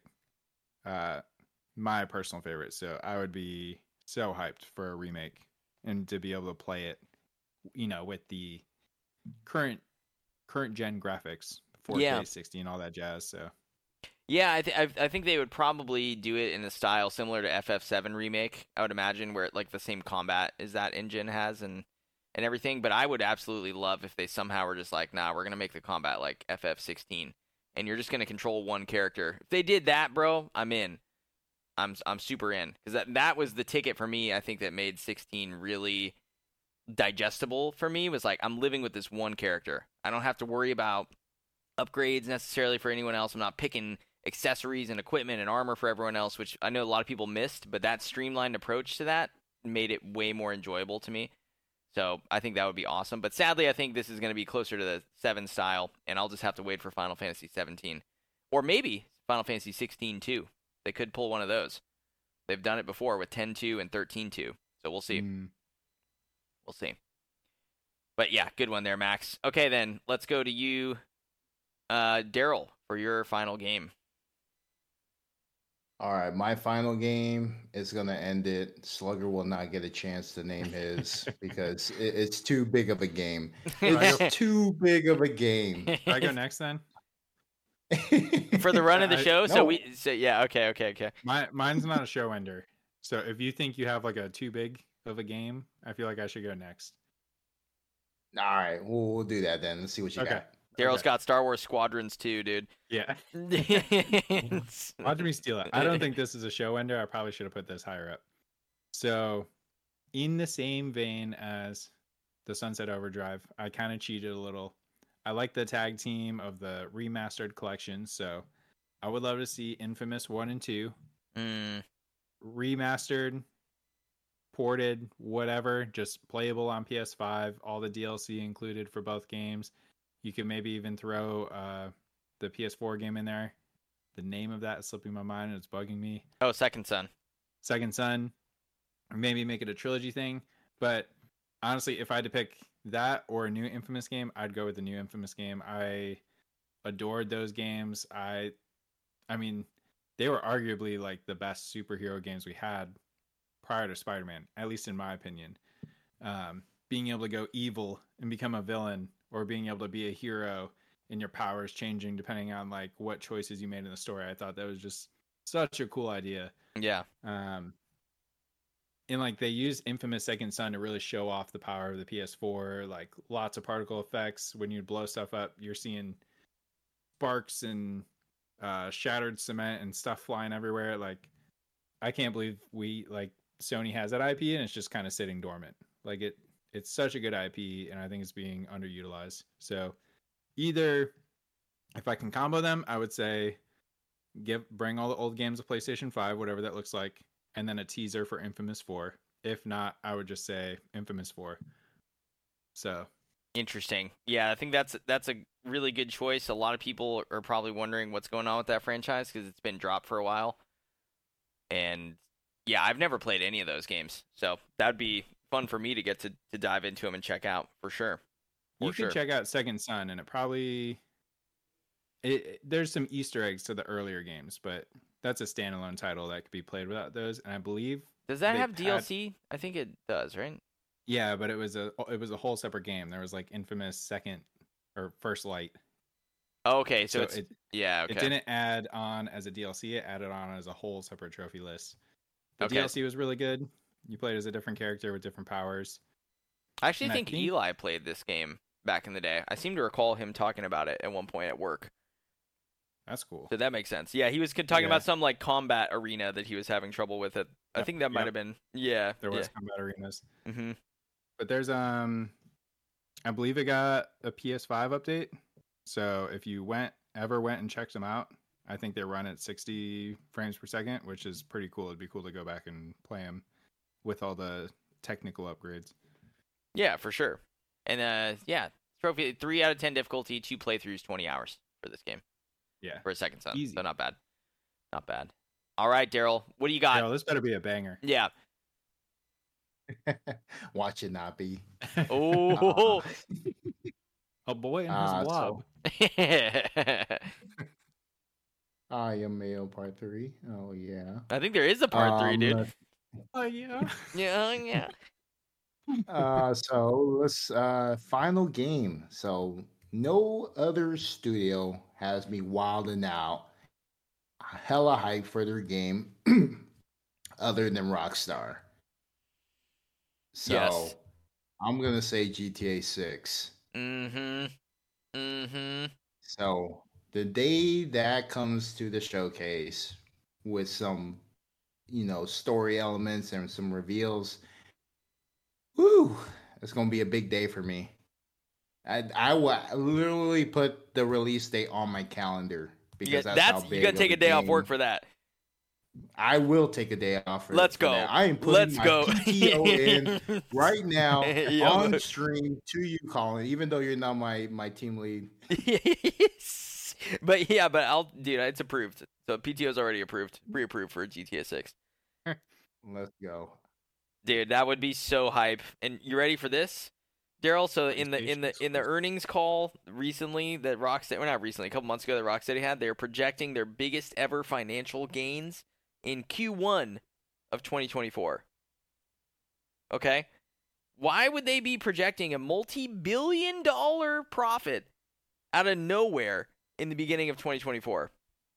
What could no way it's ready. What could possibly be coming? Well, you know what it is. GTA 6. My theory is you're going to see it at the Game Awards this December. That's a quick release. They're going to do a quick release. They're going to show the trailer there, and it's going to be coming out in 3 months. That would be hype as.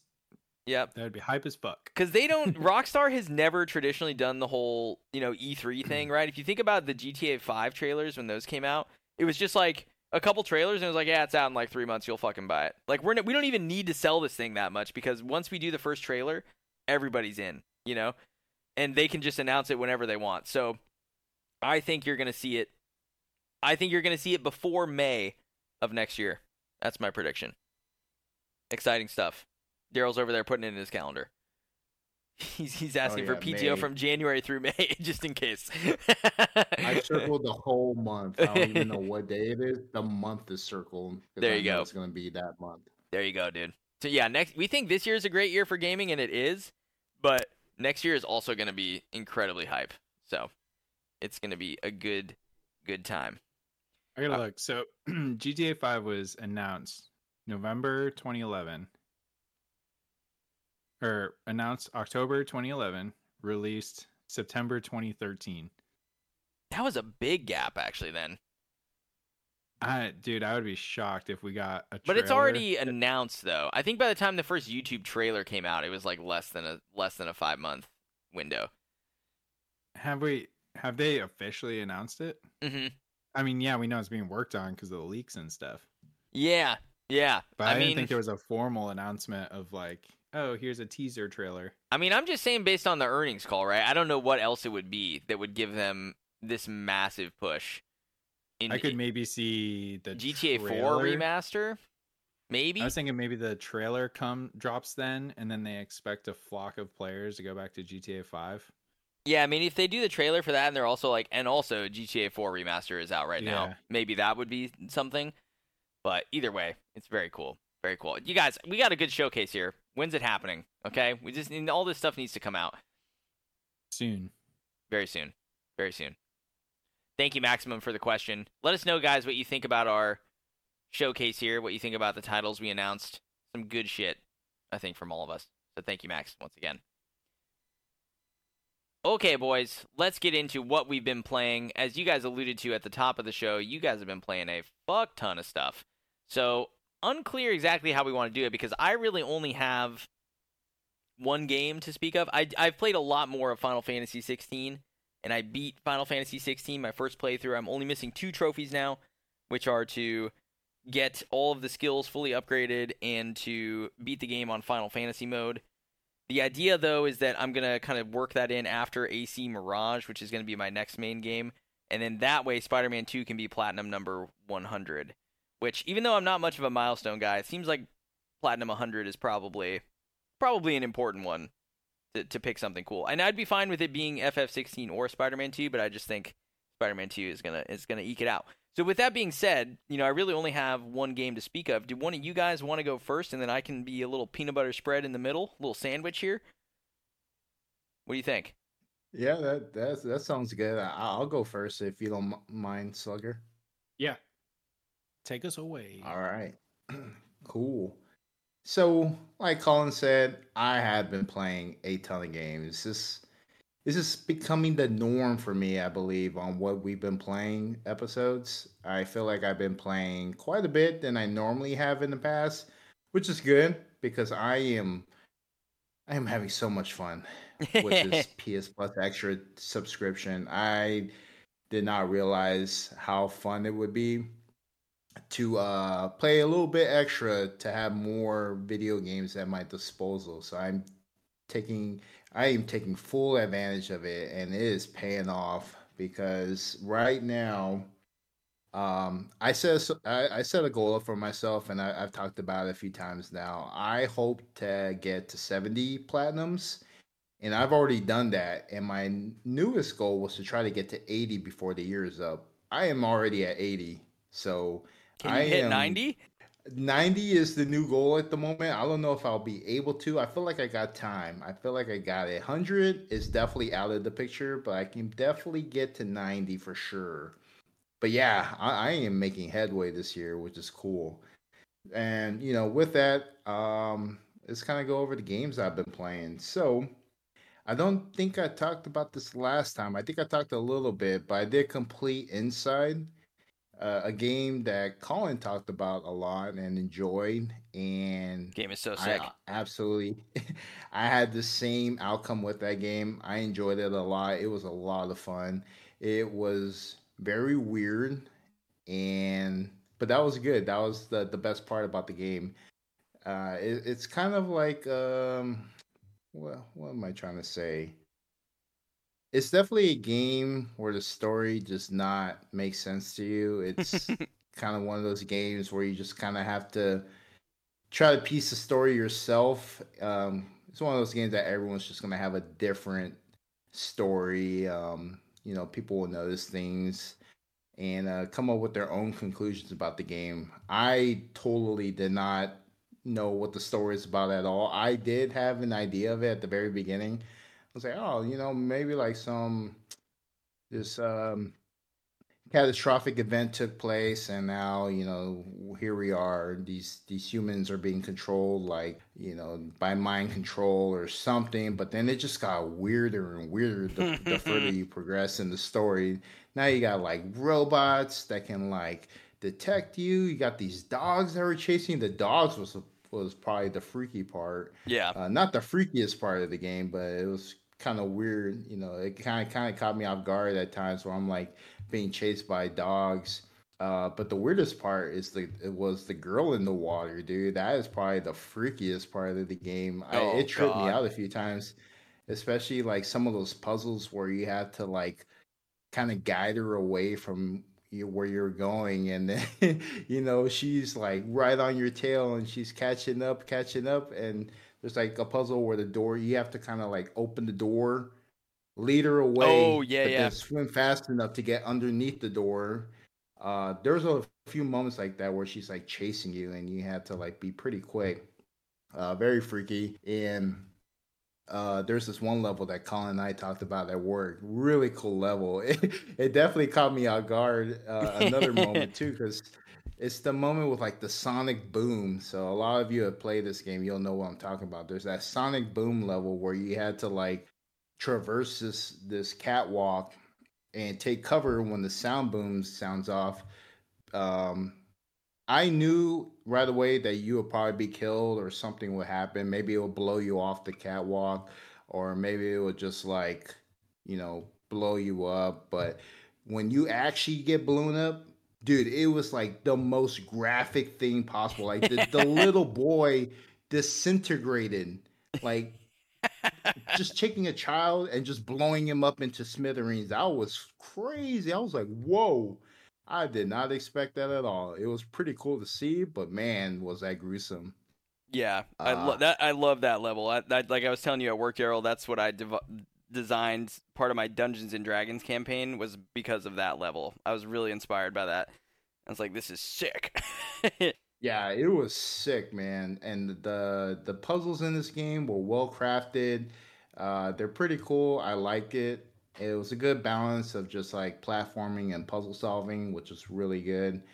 And just the ending. So the game is confusing. Like you really don't know what the hell is going on, but the ending itself is just like, whoa, how more confusing and like randomness can this game be now all of a sudden? Right.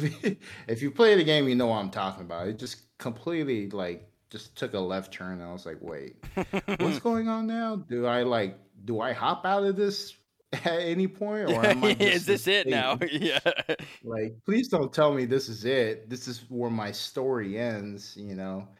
But great game, definitely check it out. I checked it out on the PS Plus Extra, which is one of the many games I'll be talking about. All these games I played on the Extra service, so good list for you guys to hear from me. Next game I played was Unpacking. Do you know this game, Colin? Unpacking? No, but I was kind of creeping your profile the other day because I seen you've been playing a lot of stuff, and I was like, what the fuck is this thing? So yeah, what is it? Yeah, so this is one of the games I chose for the A to Z challenge. This was my U at the time, which kind of fueled my drive to play this game because I knew U and a few other letters are probably going to be a little bit more challenging to find. So Unpacking was the game I chose for U. This was a pretty easy game, nothing too difficult. Basically, it's just like um you get these rooms, and these rooms are like it's centered around like a character or multiple characters, and these rooms are kind of like a representation of their progress in life. So the room of this person is like the room when they're a little child, go to college, get married, yada yada yada, Mm-hmm. have kids, stuff like that. So the rooms start off pretty simple at first. The kids' room, all you need to do is like you get like this one bedroom that belongs to this kid, and then all you're doing is unpacking things into the room. So you get a few boxes. The boxes contain items for the child, for example. There's like toys, school supplies, board games, stuff like that. And as you progress through that person's life, the unpacking gets a little bit more congested. There's a little more bit more things to unpack, especially when like they go to college, when they're married, and then usually at that point there's more rooms that you have to unpack: bedrooms, bathrooms, living rooms, all sorts of rooms. There's a lot of things to unpack. The game was pretty easy. I enjoyed it. This is one another of those games where like depending on like which room you're in, you kind of have to piece the story yourself, or like at least try your best to understand what's going on. But yeah, it was an easy game.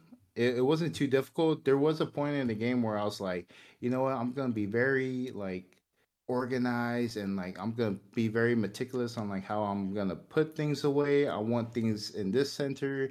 I want things to be like I want everything to be very feng shui, like everything meshes well. But then the further I got into the game, I was like, dude, I'm just putting shit everywhere. If it doesn't go there, you know, the Yeah, game will tell whatever. me, but I don't care.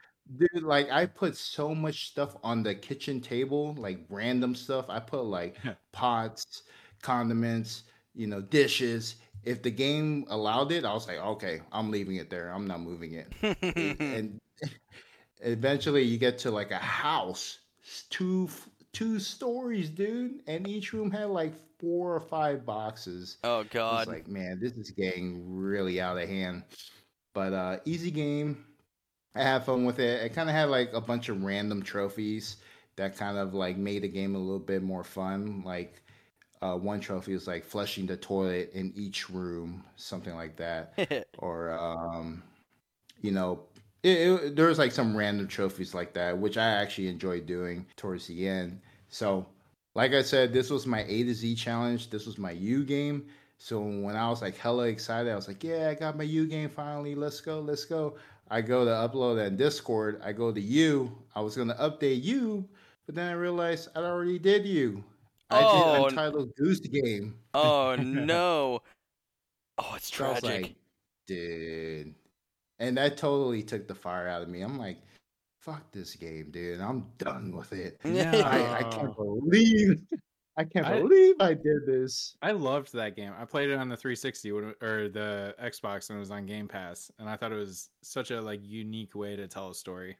Like just unpacking people's items and kind of piecing the story together yourself. I thought it was really cool. Yeah, I've heard good things about it from others as well. It's a good game. I was definitely raging. It was nothing towards the game. It's just, dude, how the hell did I miss that? Like, I already played the U game. Why was I playing another U game for that slot? It definitely took the fire out of me. I was like, dude, I'm not playing any more games for this A to Z challenge. I whiffed it. The guys are gonna look at me and be like, dude, are you serious? They're like, that's it. I'm gonna play another game I've already done for T, which I'll talk about later. But yeah, that was one of the games I played.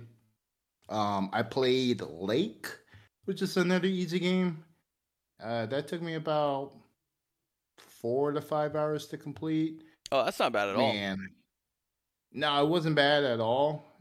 Thankfully, all the trophies are golds. So that kind of that helped. distribution, though. No, I need to hop on that, dude. I need some of that help. But oh my god, dude, this game got so boring. Like the first few days when you get into town and you're like delivering mail, it's pretty fun. You meet all the characters, you kind of get the lay of the land. I did enjoy driving around the lake a lot. It was pretty serene and just like a very cool sight to see. Kind of reminds me of like Lake Tahoe. But dude, like after the second day, you just get so many more deliveries, so many houses to deliver mail to. It got so repetitive. I was so bored. Thankfully, there's a way you can save scum and just like get all 3 endings without having to play the game over and over again. Mm-hmm. But man, even save scumming sucked because you had to do like at least 20 minutes of like end game stuff. There's like this long drawn out like ending that you have to do, and then you have to make some decisions. That sucked. But the game was alright. It was kind of boring. Okay. I will make a shout out. Oh, what? 2 days ago, they announced a holiday DLC for Lake. Oh, that is So, good. Going news. around now, you're gonna go around the lake in the winter time, and it looks like Wow. you're a male mailman instead of the lady. I think I did hear something about a DLC coming out. I think you're supposed to play as the dad. Yeah, it might be a dad. I don't know the story, but Dude, you know, it was probably your playing it, Daryl, that pushed him over the edge. You're like, look at all this resurgence and interest in this game. Like, we need to put out some DLC now.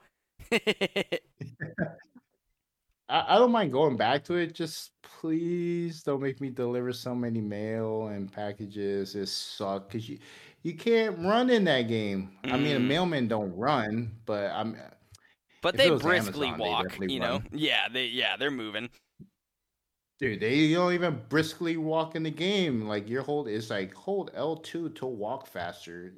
It's like 1 speed difference, dude. It's like, come on. It's kind of like in the I got Telltale deliveries games. to make. Yeah. was this game like Yeah. playing a Hallmark movie? Because that's the vibes I get when I watch the trailer. Yeah, you meet Hallmark characters. They all movie. got like stuff going. You're like catching up with old friends and making up, trying to make up time loss and stuff like that. You can make relationships and yeah, dude, it is definitely the embodiment of a Hallmark movie for sure. And I think that's what kind of bored the hell out of me. I'm like, come on, really? Yeah. This is too much for a game. This is not fun. Yeah. Yeah. It took it a little too far. And they had like this freaking like teacher from the Charlie Brown show. Like every time she was in the kitchen, she'd be like, I'm like, what's going on? Why is this person talking like that? Like, why did they have her in like talking this way? It was really annoying. That's weird. And for some reason, the main character loves blueberry pie. Is so random. Hmm. She's like, "Can I get some of your blueberry pie?" Like, dude, this game. How long? How much longer until the platinum? God, 3 more hours. And this, even though, yeah, it's even only a 5-hour game, you're feeling that way. So, oh my gosh. Yeah, I mean, it's an easy plat. I might be a little bit too harsh on this game. It was okay. There's some fast traveling in the game, which kind of helped because like there's so many places to deliver mail, so I was fast traveling a ton.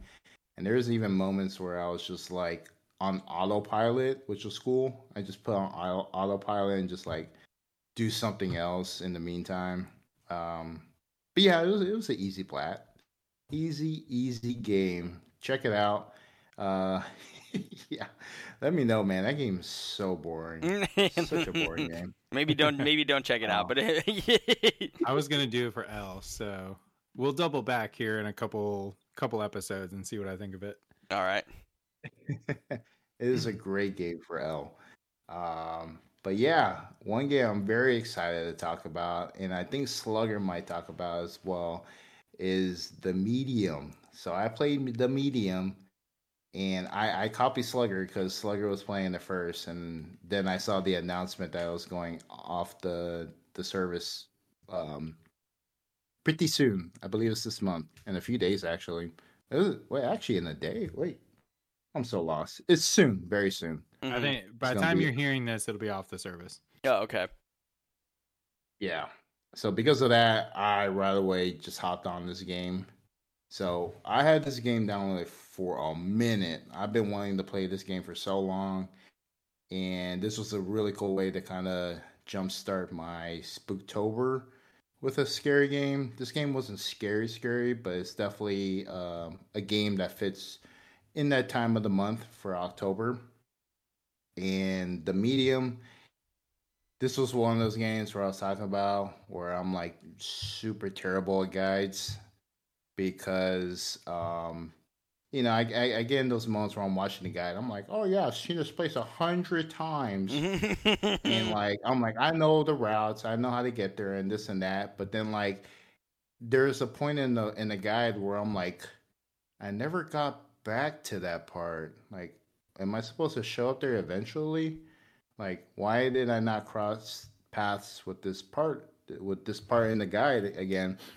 Sure enough, it's because the guy backtracked and went back to like this other area I explored earlier. So I'm like, why did I not do that? Like, why did I just like not be like, why didn't I think at that moment, dude, why am I keep going straight when I know that what's in the video looks nothing like what's in my game right now? Like, Yeah. why am I still going forward?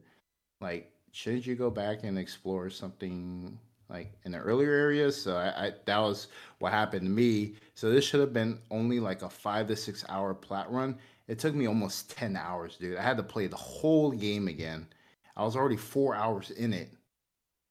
Dude, I was so livid. I was like, why do I suck at watching guides, man? Why do I suck at these damn guides? They're meant to be easy, but I make it so damn hard on myself. Like, what the F? With all that shenanigans out of the way, this is a great game to play for October. This game had me on the edge of my seat. Like the game says, you play as a medium. You play in you're a medium who can communicate with spirits. So at certain points of the game, you are like in real time, but then there's also times where you're like in the spirit world. And it had like this really cool aspect to it where you're like in both worlds at the same time, but you see different things. Like in the real world, everything looks pretty normal, but normal's kind of a, it's not really the right word because you're exploring like this hotel and later areas where like this really crazy event took place. But when you're in the spirit realm, everything's just like, dead, very like evil looking. It's like weird having like these two realms like on your screen at the same time, and certain areas are available to you. Other areas are, you don't have access in the normal world, but you do in the spirit world. So there's things you can do in the spirit world that kind of unlocks, progression for you in the normal world. Does that make sense, Yeah, Colin? yeah. So you're like swapping between to solve puzzles, and the one things you do in one world have a effect tangibly on like the items and the location in the other. Yeah, Okay. Yeah, so exactly. like sometimes like in the real world, a door will be closed, but in the like spirit world, the door is open, Mm-hmm. and like your spirit can pass through it. You can actually like release the spirit from your body and pass through that door and go to the other side, and you'll like flip a breaker switch, and it'll open the door in the real world. So you're like constantly bouncing or flipping back and forth between both worlds to like progress in the game. It's kind of cool.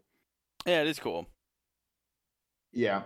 So you get a lot of moments like that, and the game really has like this cool atmosphere behind it. So this character, she is a medium, so she communicates with spirits, which is hella freaky.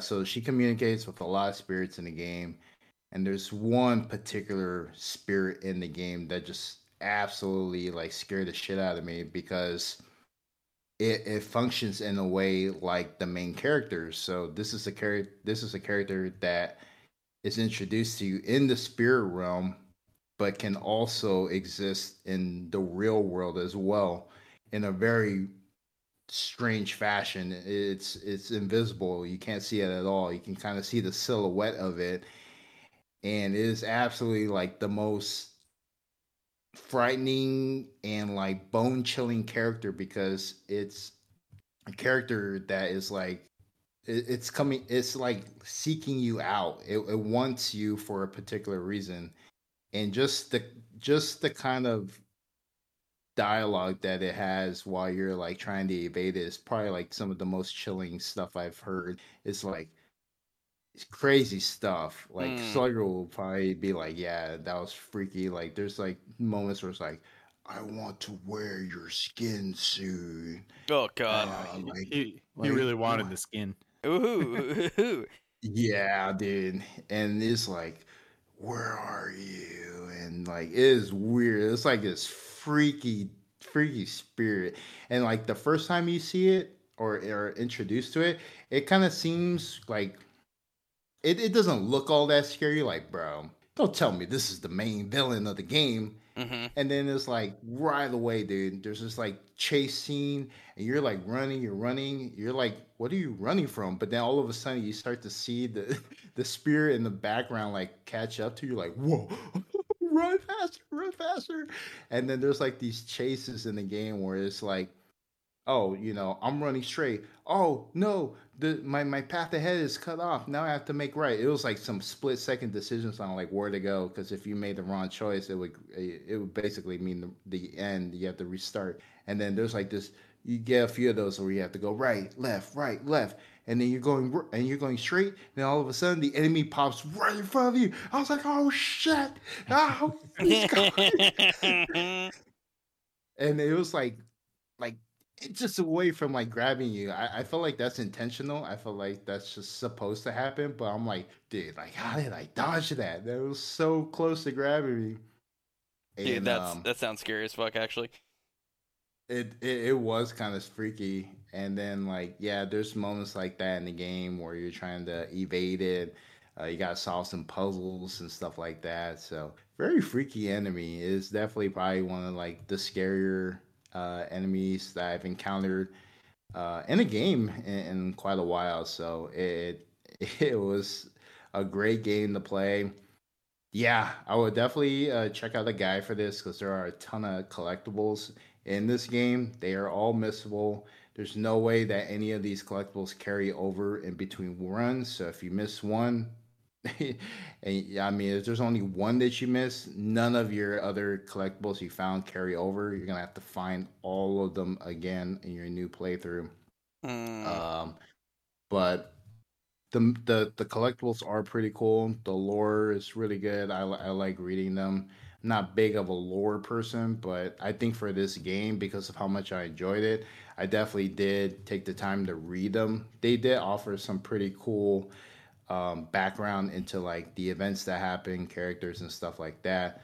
But I think the thing I like the most is there's these items you can find, and because of what has taken place, they leave an imprint of the event that took place. So, some of the items you find, they have like these memories that can be retold of like some happy things that happened, but mostly it's probably like some tragic things that took place. So they kind of did something similar to what Middle of Earth did, where you find an item and then you kind of use like your ability to kind of find like the the inability they call it in the game, it's called insight. So you use your insight to find like the main point of that on that item where the memory can be retold. So that was pretty cool. That's what I really enjoyed the most of like Middle of Earth Shadow, or Middle Earth Shadow of Mordor. It's Mm-hmm, like mm-hmm. they have those collectibles like that. It's like, oh, I'm not just picking up a cup. There's actually something meaningful behind this cup. Let's find where I can retell this memory, which was pretty cool. Yeah, it is cool. I like that. Uh, but yeah, great game. I liked it. It was a freaky game. It's not a scary game, but I think the moments I had with the Maw is the name of the villain in this game is probably pretty frightening. Is check it out, man. Some of the things that thing says to you when it's trying to find you was super freaky, man. I'm like, oh god, this is scarier than Outlast 2. You mean I'm not moving. so? So the thing that really interests me about this game is more just the team, right? That it's Bloober, and it's like, okay, they're making Silent Hill 2 remake. What can we learn about how good that game could be based on this game? So, based on your experience with playing the medium, do you think the Silent Hill 2 remake is in good hands with this team? I mean, after I finished this game, I went like I checked out reviews for the game. I wanted to see what the general consensus was for this game. I thought it'd be kind of like mixed. I thought a lot more people would say, "Oh, it was just a terrible game." It was an okay game. Like it did its thing. I enjoyed it, but I gotta say, a lot of people were pretty positive about this game. They said a lot of good things about it, and I was surprised too because I was like, I haven't heard much about this game. This game is kind of like under the radar. Nobody's really talking about it, or at least I haven't really looked to see what people were saying. Right. But when I did, a lot of people were absolutely like, they were enthusiastic about the game. They had a really good time with it. So to your question, Colin, I think Silent Hill is definitely in good hands. The medium the medium was one of the games I was definitely gonna put on the showcase, like for a sequel, because I enjoyed it. I was like, dude, this game is so good. Like I really want another sequel or another game for the medium. So that Mm, kind of goes to show how much of a great game it is. And it was definitely in good hands. that's great. That's really awesome to hear. I mean, they've done other things, of course. They also did that Blair Witch game, which I think was a little bit less well received, and some others. Layers of Fear, I think, was them as well. So yeah, they're definitely like a horror studio, and they've been firmly in that like good to great, or like probably good realm, you know. So I'm glad to hear that this one for you would like broke the barrier into like a great game. So that's very cool. Yeah, great game. I would highly, highly suggest checking it out. It's worth a play. It's a short game. The trophies are easy, minus the missables. That was probably the only thing that worried me about that, and some other trophies as well. But that was pretty much it for the medium. So I'm curious to see what Slugger's got to add to that. But currently, I'm just working on a very small indie, Valiant Hearts: The Great Mm-hmm. War. I played the demo for that on the 360. Never played the full game, so finally got my chance to check it out. This is actually my V game for the A to Z challenge. So totally did not take myself out of the game. I think I just lost a little bit of steam with the whole fiasco with the W plat. But Yeah. I definitely want to get double digit letters completed for sure. Hell yeah.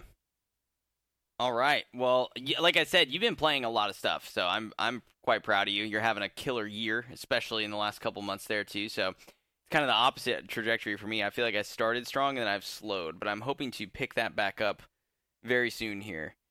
So I'll be on par with you. But if you get to 90 plats this year, you're gonna be only 10 behind me, basically. Like I think Yeah, man.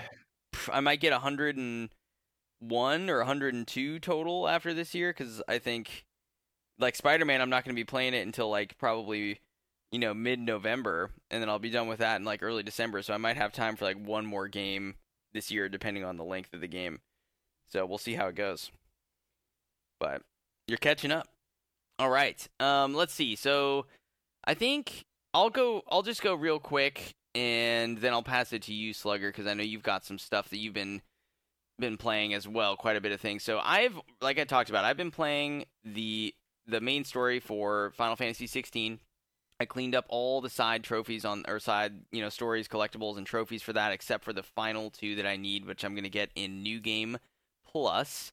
So I'm not going to go too extensive detail on that, because I really talked about that the last time we did what we've been playing. I think Final Fantasy 16 right now is probably my game of the year. We will see how that changes as the year goes on, because I've yet to play Mirage, and I'm going to play Spider-Man 2 and Super Mario Wonder, things like that. But right now, Final Fantasy 16 it's incredible. It's a triumph. Everything about it is really well done. I think you can make some gripes about the side quests in the game from an actual game design standpoint, and the game does this thing where throughout it you've been playing, and you've been doing these side quests, and they don't really give you very much, and they don't seem very impactful, and the stories aren't that great. And then you get towards the end of the game, and it's like, oh, here you go. Here's like legitimately like 12 side quests right before the final mission of the game, and all of them have the deepest stories of any of the side quests so far. And the reason that this is a problem is because it trains you in the beginning to sort of ignore the side quests unless you're going for trophies. So if you're a trophy hunter, obviously you're going to be doing them all anyway, but if you're not, it's like, okay, well, these don't really seem that cool, and they're not really that engaging, so I'm just going to skip them. But you're going to rob yourself of the ones at the end, because it's sort of like the Cry Wolf scenario, where you just don't think they're going to be good, and they actually end up being quite good. So, yeah, I think the combat in the game is fantastic. It's really fun. It's engaging. It's just challenging enough. Having said that, on normal, I don't think I died one time in the entire game. I did fail a couple Chronolith trials in the game, but I bumped it down to easy and then was able to knock those out on the first try. I think there was one trial that maybe took me 3 tries to do, but in all said and done, like, the initial playthrough for the game is a breeze. I said before, you don't have to be on your phone. Clear the map. Talk to people when they have icons pop up above their head. It's not an overwhelming open world like you might be picturing. It is very, kind of segmented spaces, sort of semi-linear open world spaces that you can play in. So it never becomes like it's this giant checklist like something in Far Cry or something in, I don't know, other Ubisoft games, or even other open world games of a similar nature. So it's really, really good. The story's incredible. The graphics are incredible. Go play Final Fantasy 16. Daryl, go buy it. Do it now. Okay. So, yeah, and I hope to have the platinum on that after I do Mirage. I'll just have to beat the game on New Game Plus, and that's it, and grind out some skills, but I'm assuming that'll take me 25 to 30 hours as opposed to the 66 hours my first playthrough took me. So, That will be coming. The other thing that I've been doing, and I was really hoping to have it finished today by the time we talked, I'm literally on chapter 7 of 7 on my final run for this. So I'm probably going to finish it when we get done with this tonight. It's just going to take like 30 minutes or so. And that is Resident Evil 4 Separate Ways DLC. We talked about this on our trophy list review episode just briefly at the top of the show because we had said, hey, the list just popped. What do we think of it? And from a trophy perspective, it's not really anything that crazy, right? You just have, 5 bronze trophies, a silver trophy, and a gold trophy. 3 of the bronze trophies are for beating bosses in the game, so I'm not going to spoil that for you. But this is a side companion story to Resident Evil 4. None of the bosses should be very surprising for you, especially if you played the original when it came out back in the day. But the story has been greatly expanded compared to the original. There's a couple new gameplay mechanics as well that use Ada's grappling hook, for example. She can now pull shields away from certain enemies. She can use it to reach higher spaces, to do kind of finishing moves on different enemies as well. During boss fights, you'll get prompted to press R2, for example, or X, and you'll swing in on your grappling hook and do some cool damage to them, which is really fun. And other than that, you just need to beat the game on normal or standard. You need to beat it on veteran/hardcore. You need to beat it on professional, and then you need to get an S+ on professional. So that S+ on professional is really where any sort of difficulty is going to come from in this game. What I recommend that you do is not what I did, but if you're like me, you always do a blind playthrough for your first run on Resident Evil games. So I played just on normal. I did not worry about finding every single treasure or completing all of the merchant requests because that mechanic makes a return from the main game.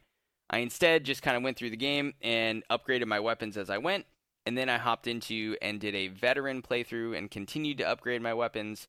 The whole time I was saving up for the Infinite Rocket Launcher, which costs $1.6 million. And by the end of my second playthrough on veteran, I had 1.1. So I should have probably scoured a bit more during my very first playthrough and my second one and tried to really, really maximize my funds. But instead, I was upgrading like my pistol or my sniper or whatever. And so I went into my third run, which was a professional run, and was like, oh man, all right, I'm going to have to do 4 playthroughs for this, basically. So my first run through of professional, I did get the trophy for that, but I was using New Game Plus weapons, and I ended up getting an S rank, but not an S+. So just as a reminder, the requirements for the S+ are that you have to beat it in under 2.5 hours, you have to beat it in using 10 saves or less, and you have to do it on a New Game file. So the way that you want to do it is you want to first play professional on New Game Plus like I did, get at least an A rank, and this will unlock for you the Chicago Sweeper, which is like the Tommy gun looking weapon from the bonus shop. And when you do that, you can then grab it from your storage chest in a New Game file. So you get access to this weapon.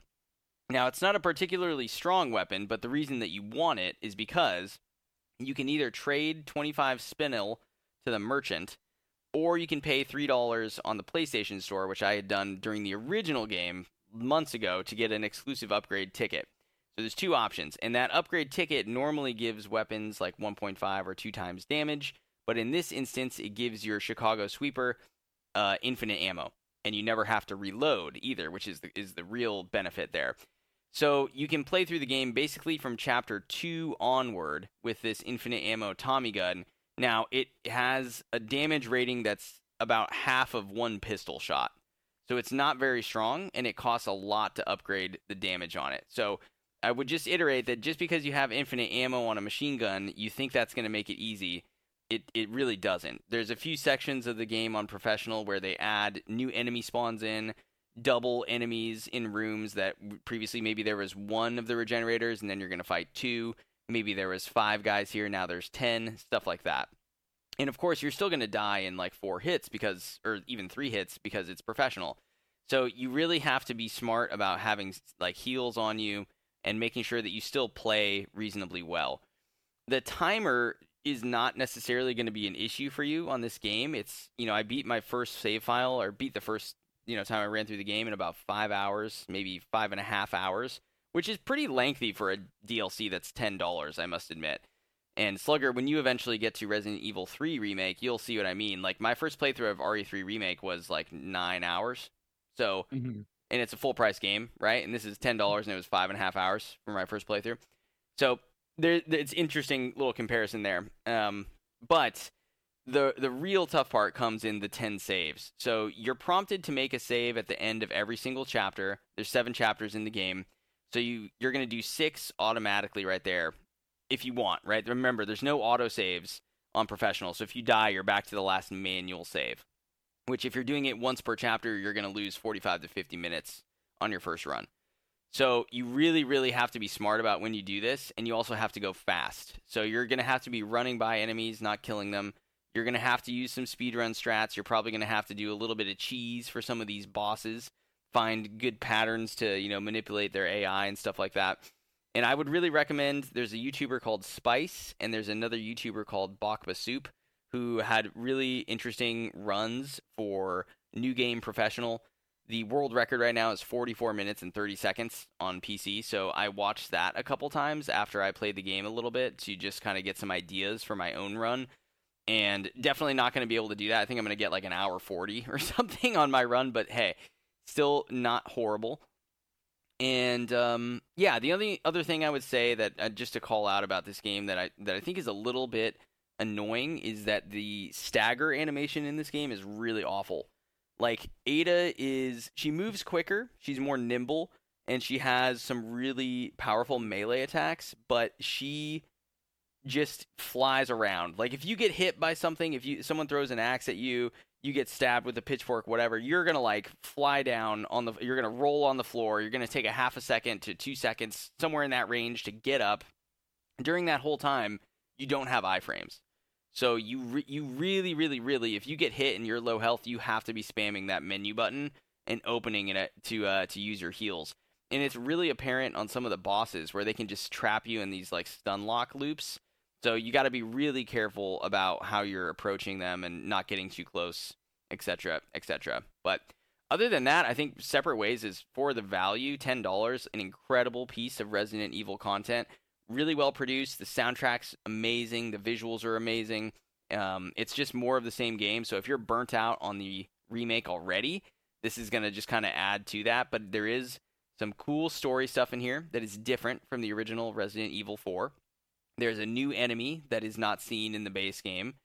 Actually, 2 new enemies that are not seen in the base game, one of which is a boss. And also some cool homages to the Resident Evil live-action movies, which I won't spoil for you. But let's just say there's some kind of intense, goofy action set pieces which almost rival Resident Evil 6, but don't quite go that far.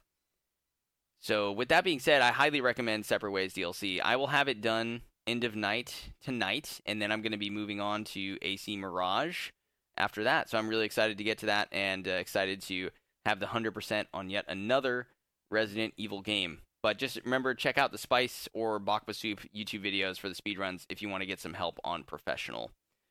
And yeah, that's pretty much all I have been playing. FF16 and RE4 Separate Ways. I have 69 hours in Resident Evil 4 this year right now, so nice. And I've got 66 in FF16. So those 2 games alone is 150 hours for this year. So it's pretty wild. Yeah, that's what I got for that. So Slugger, let's go to you for what you have been playing. See, you're going for quality, not quantity. Me and Daryl are over here racking up, aiming for the quantity, the high number of plats. Yeah, you guys are coming in with these 4 or 5 hour platinums, just kicking ass. Yep. Just wait. Yep. All right, guys, we got another hour of the show left. We're going to go through Slugger's 10 games. No, I do have a lot of games. I'm going to just kind of give quick thoughts on a lot of them, other than maybe 2 or 3 I want to highlight. So like Daryl mentioned a couple times, I did play the medium. I don't think I want to add too much to that conversation. I enjoyed it. I personally didn't think it was as scary as Daryl thought it was. That might have been because I was using a guide, though. I would say if you play this, it is a short game. It's probably worth a blind playthrough and then just do like a quick collectible cleanup run. The guide I used, it was a text guide, so it didn't really like spoil any of the spooks, but I at least knew the direction I was going. I was never lost. I never got turned around because it was just like, oh, walk forward to this door, turn left, go out into the hallway, turn right, follow this out to the balcony. So I imagine if I was getting lost, and especially when getting chased or pursued by the scary guy that Daryl talked about, he was creepy. It was a very creepy and unsettling game, but I never like, there was never like an oh shit jump scare moment. So don't get me wrong, it is like, yeah, I was uneasy going through it, but I wouldn't say it was like shit my pants type of scary. Sorry, Daryl. I'm not trying to like. No, knock you everyone's there. different. I mean, Daryl told me Yeah. that Resident Evil stuff wasn't scary sometimes. I'm like, I shat myself. You know, people have told me that many times. So Yeah. I don't know. Third person like horror doesn't really scare me a lot, but throw me in like RE7 or RE8 and I'm jump scaring left and right. Mhm. I'm jumping off the couch. So I think it's a good pickup if you get it cheap. It's like I said, I believe it's off the service by the time you're hearing this episode, but it does go on sale quite a bit. So I would say if you're looking for a spooky game and kind of get a good hint of what Bloober Team can do with like horror stuff, definitely check it out. Because I know after playing it, I actually became a little bit more hyped for their Silent Hill game to see what they can do with it. awesome. Let's see. We mentioned earlier the A to Z challenge. Actually, the last couple episodes, we've been talking about it a lot. I was working on it for Pat's challenge, all out of order, all out of whack. I was just like, all right, cool, doing random letters, filling it in. And then I'm going to shout him out. I don't know him, never talked to him, but I watched this guy's YouTube video. His YouTube name is Sandrez, so Sandrez. And he said, I tried to platinum every letter of the alphabet in 50 days. And it's a really dope 45-minute long video where he goes and reviews all the games he played trying to do that challenge. But what he did, and where this little like disease came in for me that Colin referenced, Yeah, the sickness in your brain. You got to get rid of this. he did it in reverse order, game by game. So Z, Y, X all the way to A. So that way when the challenge is done on his profile, and it's sorted, it's sorted by date, he has a nice clean A to Z list of those games. And I thought, holy shit, that's way cooler than whatever I was doing, jumping around. Like, I want that for me. I think that's a cool challenge. So I restarted my A to Z challenge starting at Z, going up to A. I'm at the letter S now. So I will walk you guys through Z through S. Some of these I'm just going to skim really fast. Other ones I will dive a little bit more into. So for my letter Z game, I got the platinum in Zombie Driver Immortal Edition. I had no idea I even owned this game. I was looking for Z games on the store because I'm like, man, there's like nothing for Z. I don't know what I'm going to play. So I go to the PlayStation Store. You can, if you go to like view all games in the store, you can then sort by Z to A, which is what I did. And I saw this one was sitting there and it was labeled as free. And I thought, that's weird. I've never like heard of this. I don't understand why I have it free. So I first thought it was a cheap free-to-play game. It's not. I then thought maybe it was a trial edition because sometimes the trial editions get marked as free. It's not. This game was given out like years ago on the PS3 on PlayStation Plus, and I'd claimed it way back then. And then I guess I believe it was kind of recent, like 2 years ago, they released a PS4 version of this game. And if you had claimed it way back on PlayStation Plus years and years and years ago, you got this PS4 upgrade for free. I had no idea I owned this game. I checked it out. I looked at the trophy guide, and it looked pretty easy. It was like a 4 out of 10, if I remember right, like 10 to 15 hours. So I'm like, yeah, right up my alley. That's a nice, quick game to start the letter Z. What this game reminds me of is, like, have you guys ever played like the original Grand Theft Auto where it has the top-down view and you're kind of running around and you jump in a car? Everything's just like that top-down vertical view. I have not, but I've seen gameplay of it. Yeah, so it's kind of like that, but you're in a car the whole time. So it's hard to tell where you're going because of the top-down view. And there's hundreds and hundreds, sometimes I would argue thousands of zombies on screen. And you can plow through them. There's like 8 different like weapons you can pick up that get attached to your car. It reminds me of like Mario Kart. You'll be driving along doing a mission and you'll see like a big white orb on the side of the road, and you run over that, and now you got machine guns on the side of your car, and you're just each mission you're just killing hundreds and hundreds of zombies. So the general gist is like you're a civilian, or the zombie outbreak happens, you're a civilian trapped in this closed off city that the government shuts down, kind of Resident Evil like. And the government actually reaches out to you and they're like, hey, you're a badass driver. Can you help us like evacuate civilians and some of our military members and other important people? And your guy's like, yeah, I'll help. And that's kind of like what pushes the story. And at the beginning of each mission, there's no really story during the gameplay. It's just like loading screen for the mission. Here's the mission objective. Here's why you're doing it. Here's who you're rescuing. And then you'll maybe have some light banter between the characters for the first like 20 seconds of a 5-minute mission. So you work through the story mode, save everyone. Some things happen. I don't want to spoil it if you ever check this out.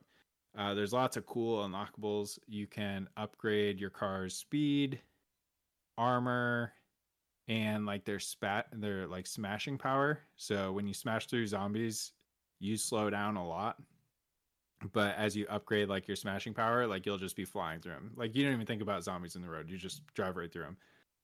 You can upgrade all the different weapons, and those carry over from car to car. So if you upgrade your machine gun to the max level of 3, all your cars, when they pick up a machine gun, are going to have a max level of 3.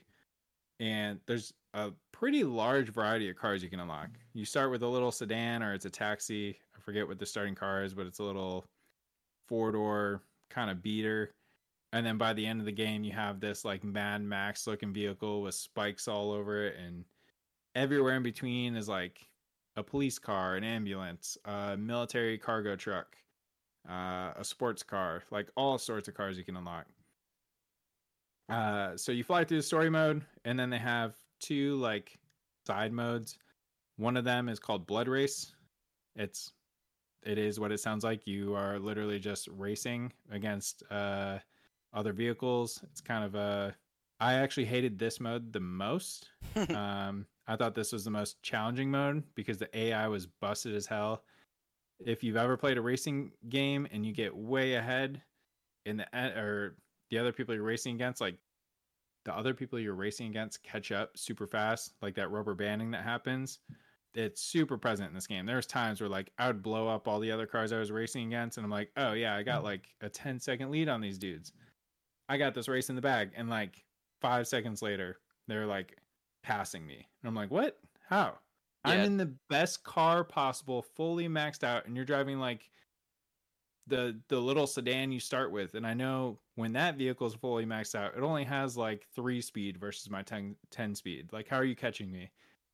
So that game mode was kind of frustrating. I had to replay a few races there. But cleaned up all those trophies. And then there's a slaughter mode, which turns into like a wave-based horde-style mode where you get like a big arena, maybe the size of a couple city blocks or a city park. And it would be like, hey, survive as long as you can. And you had to get the gold score in each of those like arenas. It was a pretty okay game. I wouldn't say it was like great, but I've definitely played a lot worse. I had a good time with it. It definitely took me a bit longer than I thought it would to clean up or like beat, but I would check it out. Okay. Let's see. I went more in depth there than I thought I would. I'll try and keep the other ones a bit shorter. No, it's all good. The next game I played was Young Souls. Souls. This was another one where I knew nothing about it going into it. I had no Y games other than Yakuza on my profile. And I'm like, well, I'm trying to do these games quick. I don't want to drop 100 hours into a platinum for a stupid A to Z challenge because I'm going to be stuck on Y for the next 4 months while I work through a 100-hour game. So I did the same thing. I went to the store, sorted by Y, and I found this game, Young Souls, and the artwork in the store kind of caught my eye, and I watched a couple trailers. I came to find out after some research it was a Stadia exclusive, and that piqued my interest even more because it's like, this is a dead system. I'm kind of interested to see what they've ported over. It's similar to was that Guilt? Oh yeah, you guys played? Yeah, where it was a Stadia exclusive and it got ported over. So it is, you play as these twins, and they're kind of like rebels, little shithead teenage twins. They're skipping school. They live with like their adopted grandpa. Like, he's not really their dad, and they definitely let him know, like, you're not my dad. You can't tell us what to do. While they skip school and like go run around town. And the game starts that way. You skip school and run around town, and you come back, and your dad, the man who's been raising you, he's missing, but his house was broken into. And he has a secret door in his basement, and you go to investigate. And in this secret door, there's like a portal. And of course, the twins are like, we got to find him. We got to save him. We're running through this portal. So they run through the portal, and there's goblins and monsters and all sorts of things that are trying to kill them. And they get beefed up with weapons, or they find weapons. They meet a friendly goblin who says, yeah, the goblin army in this alternate like dimension took your father figure. You got to save him. You got to go down at the farthest end of our world and find your father figure. And the whole game is just you kind of progressing there. I think what's kind of cool about this, I'm a big fan of roguelikes. It's kind of similar, but it's also like it's a side-scrolling beat 'em up at heart. So think of what's a good one? Like Streets of Rage, or Streets of Rage, Teenage Mutant Ninja Turtles. It plays just like all those. Right. Okay. Very simple combos to pull off. You have some special abilities and powers you can use, and you unlock more as you go through the game.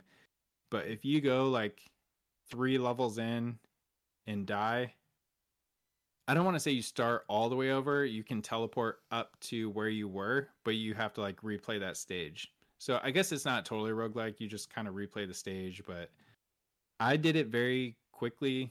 If you do this legit, it would actually be a very hard platinum because you have to beat the game in expert mode, which is very tough. I tried it legit for about an hour, and I was having basic enemies kill me in like 1 or 2 hits. And I'm like, yeah, expert mode is not my thing. I don't know how I'm going to get this done.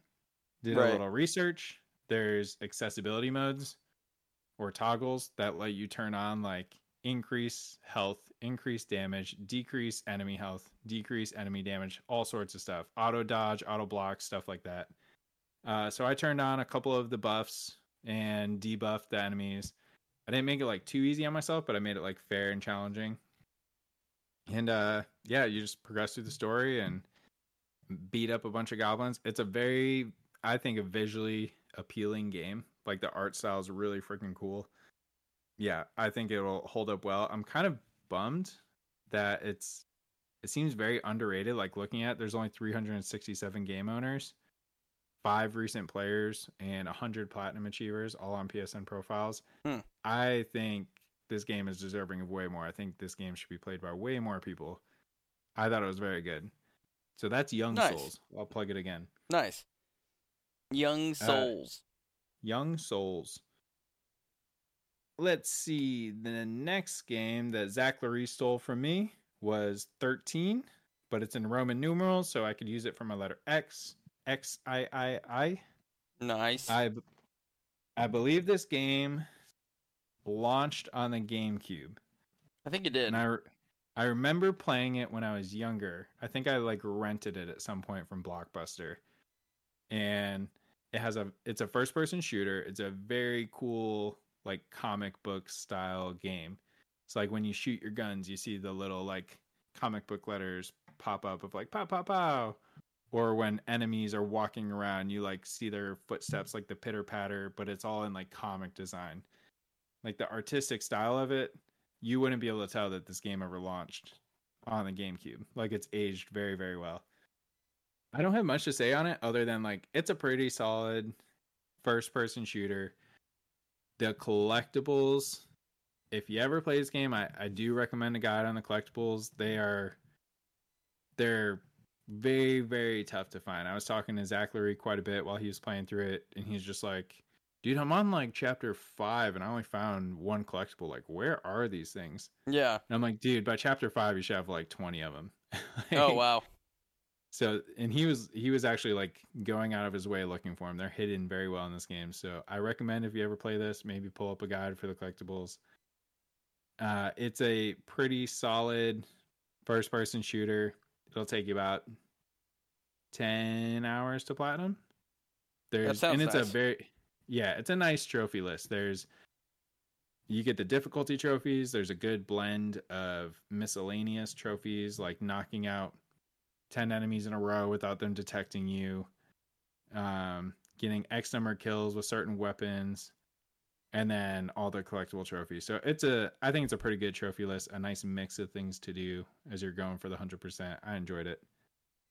But I never really talked about what it was about. You are a secret agent, and it reminded me of like Mission Impossible, or what was that action movie where the dude like lost his memory? Oh shoot. And there was like 4 or 5 movies. Born Ultimate. Yeah, like the Bourne movies. The Bourne movies. Mm-hmm. It reminded me of that. Like the main character wakes up, he has no memory, and he's getting accused of like doing all this bad shit. And then you come to like, you're really just fighting to like prove your innocence and take down this regime, this cabal, if you will, in the government that's like after you and kind of framing you. So that's a good time. Lots of espionage, spy type stuff. Ooh, okay. Let's see. So got the plat in that. I moved on to W, which was Wild Arms. I think overall I like this game. I think I'm starting to learn, as much as I want to love old school JRPGs, they're not for me. I've come to the same conclusion. In like the thought of playing them, I'm always really hyped for it, and then I get like 5 to 10 hours into the game, kind of past the prologue, into the meat of the game, and I'm just kind of over it by that point. I think the fun of those games for me is like the initial build-up of the story and learning the systems, and then the next 20 to 40 hours or however long the JRPG is, I kind of lose interest. So I really enjoyed the beginning, and then after 5 or 10 hours, I was like, all right, I get it. Random battles, attack, heal, attack, heal, rinse and repeat for 20 or 30 hours. That's the game. Right. Right. The story was pretty basic. Like, hey, world's under attack. We got to save the world type stuff. JRPG. Yeah, there's a lot of similar themes in classic JRPGs, I find. Yeah. What I do like about this game, I don't know if this was the first game to do it, but I know it's becoming more popular. You have 3 party members. What I really like is they split up at times. And so there's times where like at the very beginning, you get a prologue for each character. So it's like you play as character 1 and you see like their motivations, how they end up into the story. And then you switch to character 2 and character 3 and so on and so forth. And there's actually a couple different dungeons where you split up and you have to cycle through the different characters to solve the puzzles, which is kind of cool to figure out. This is another game though, very heavily guide. What am I trying to say? I highly recommend a guide for this game. It's when I say it's a classic JRPG, it is very much a classic JRPG. I mean, this is a straight port of the PS1. I played it off PlayStation Premium. I don't know I know Colin, you've kind of dove back into those early Final Fantasy games. They don't tell you shit.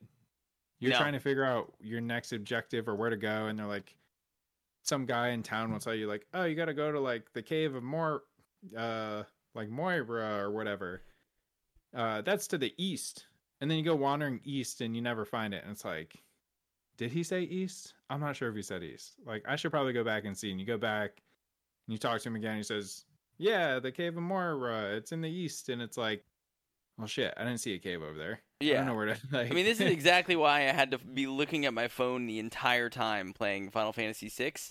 And I think the juxtaposition of like that compared to Final Fantasy 16, where I wasn't looking at my phone at all.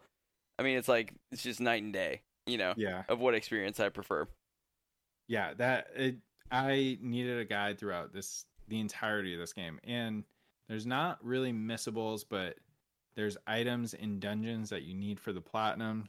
So if you miss certain items or like the specific ones I'm thinking of, you have to collect these like spell scrolls that you let you learn spells. If you miss one, now you kind of have to keep track of where they're located, or the ones you missed, where those ones are located, and remember to go get those later on in the game. So I was like, no, I don't like the idea of like cleaning all that up and trying to figure out what ones I have versus what ones I don't. So I'm just gonna follow a literal step-by-step walkthrough.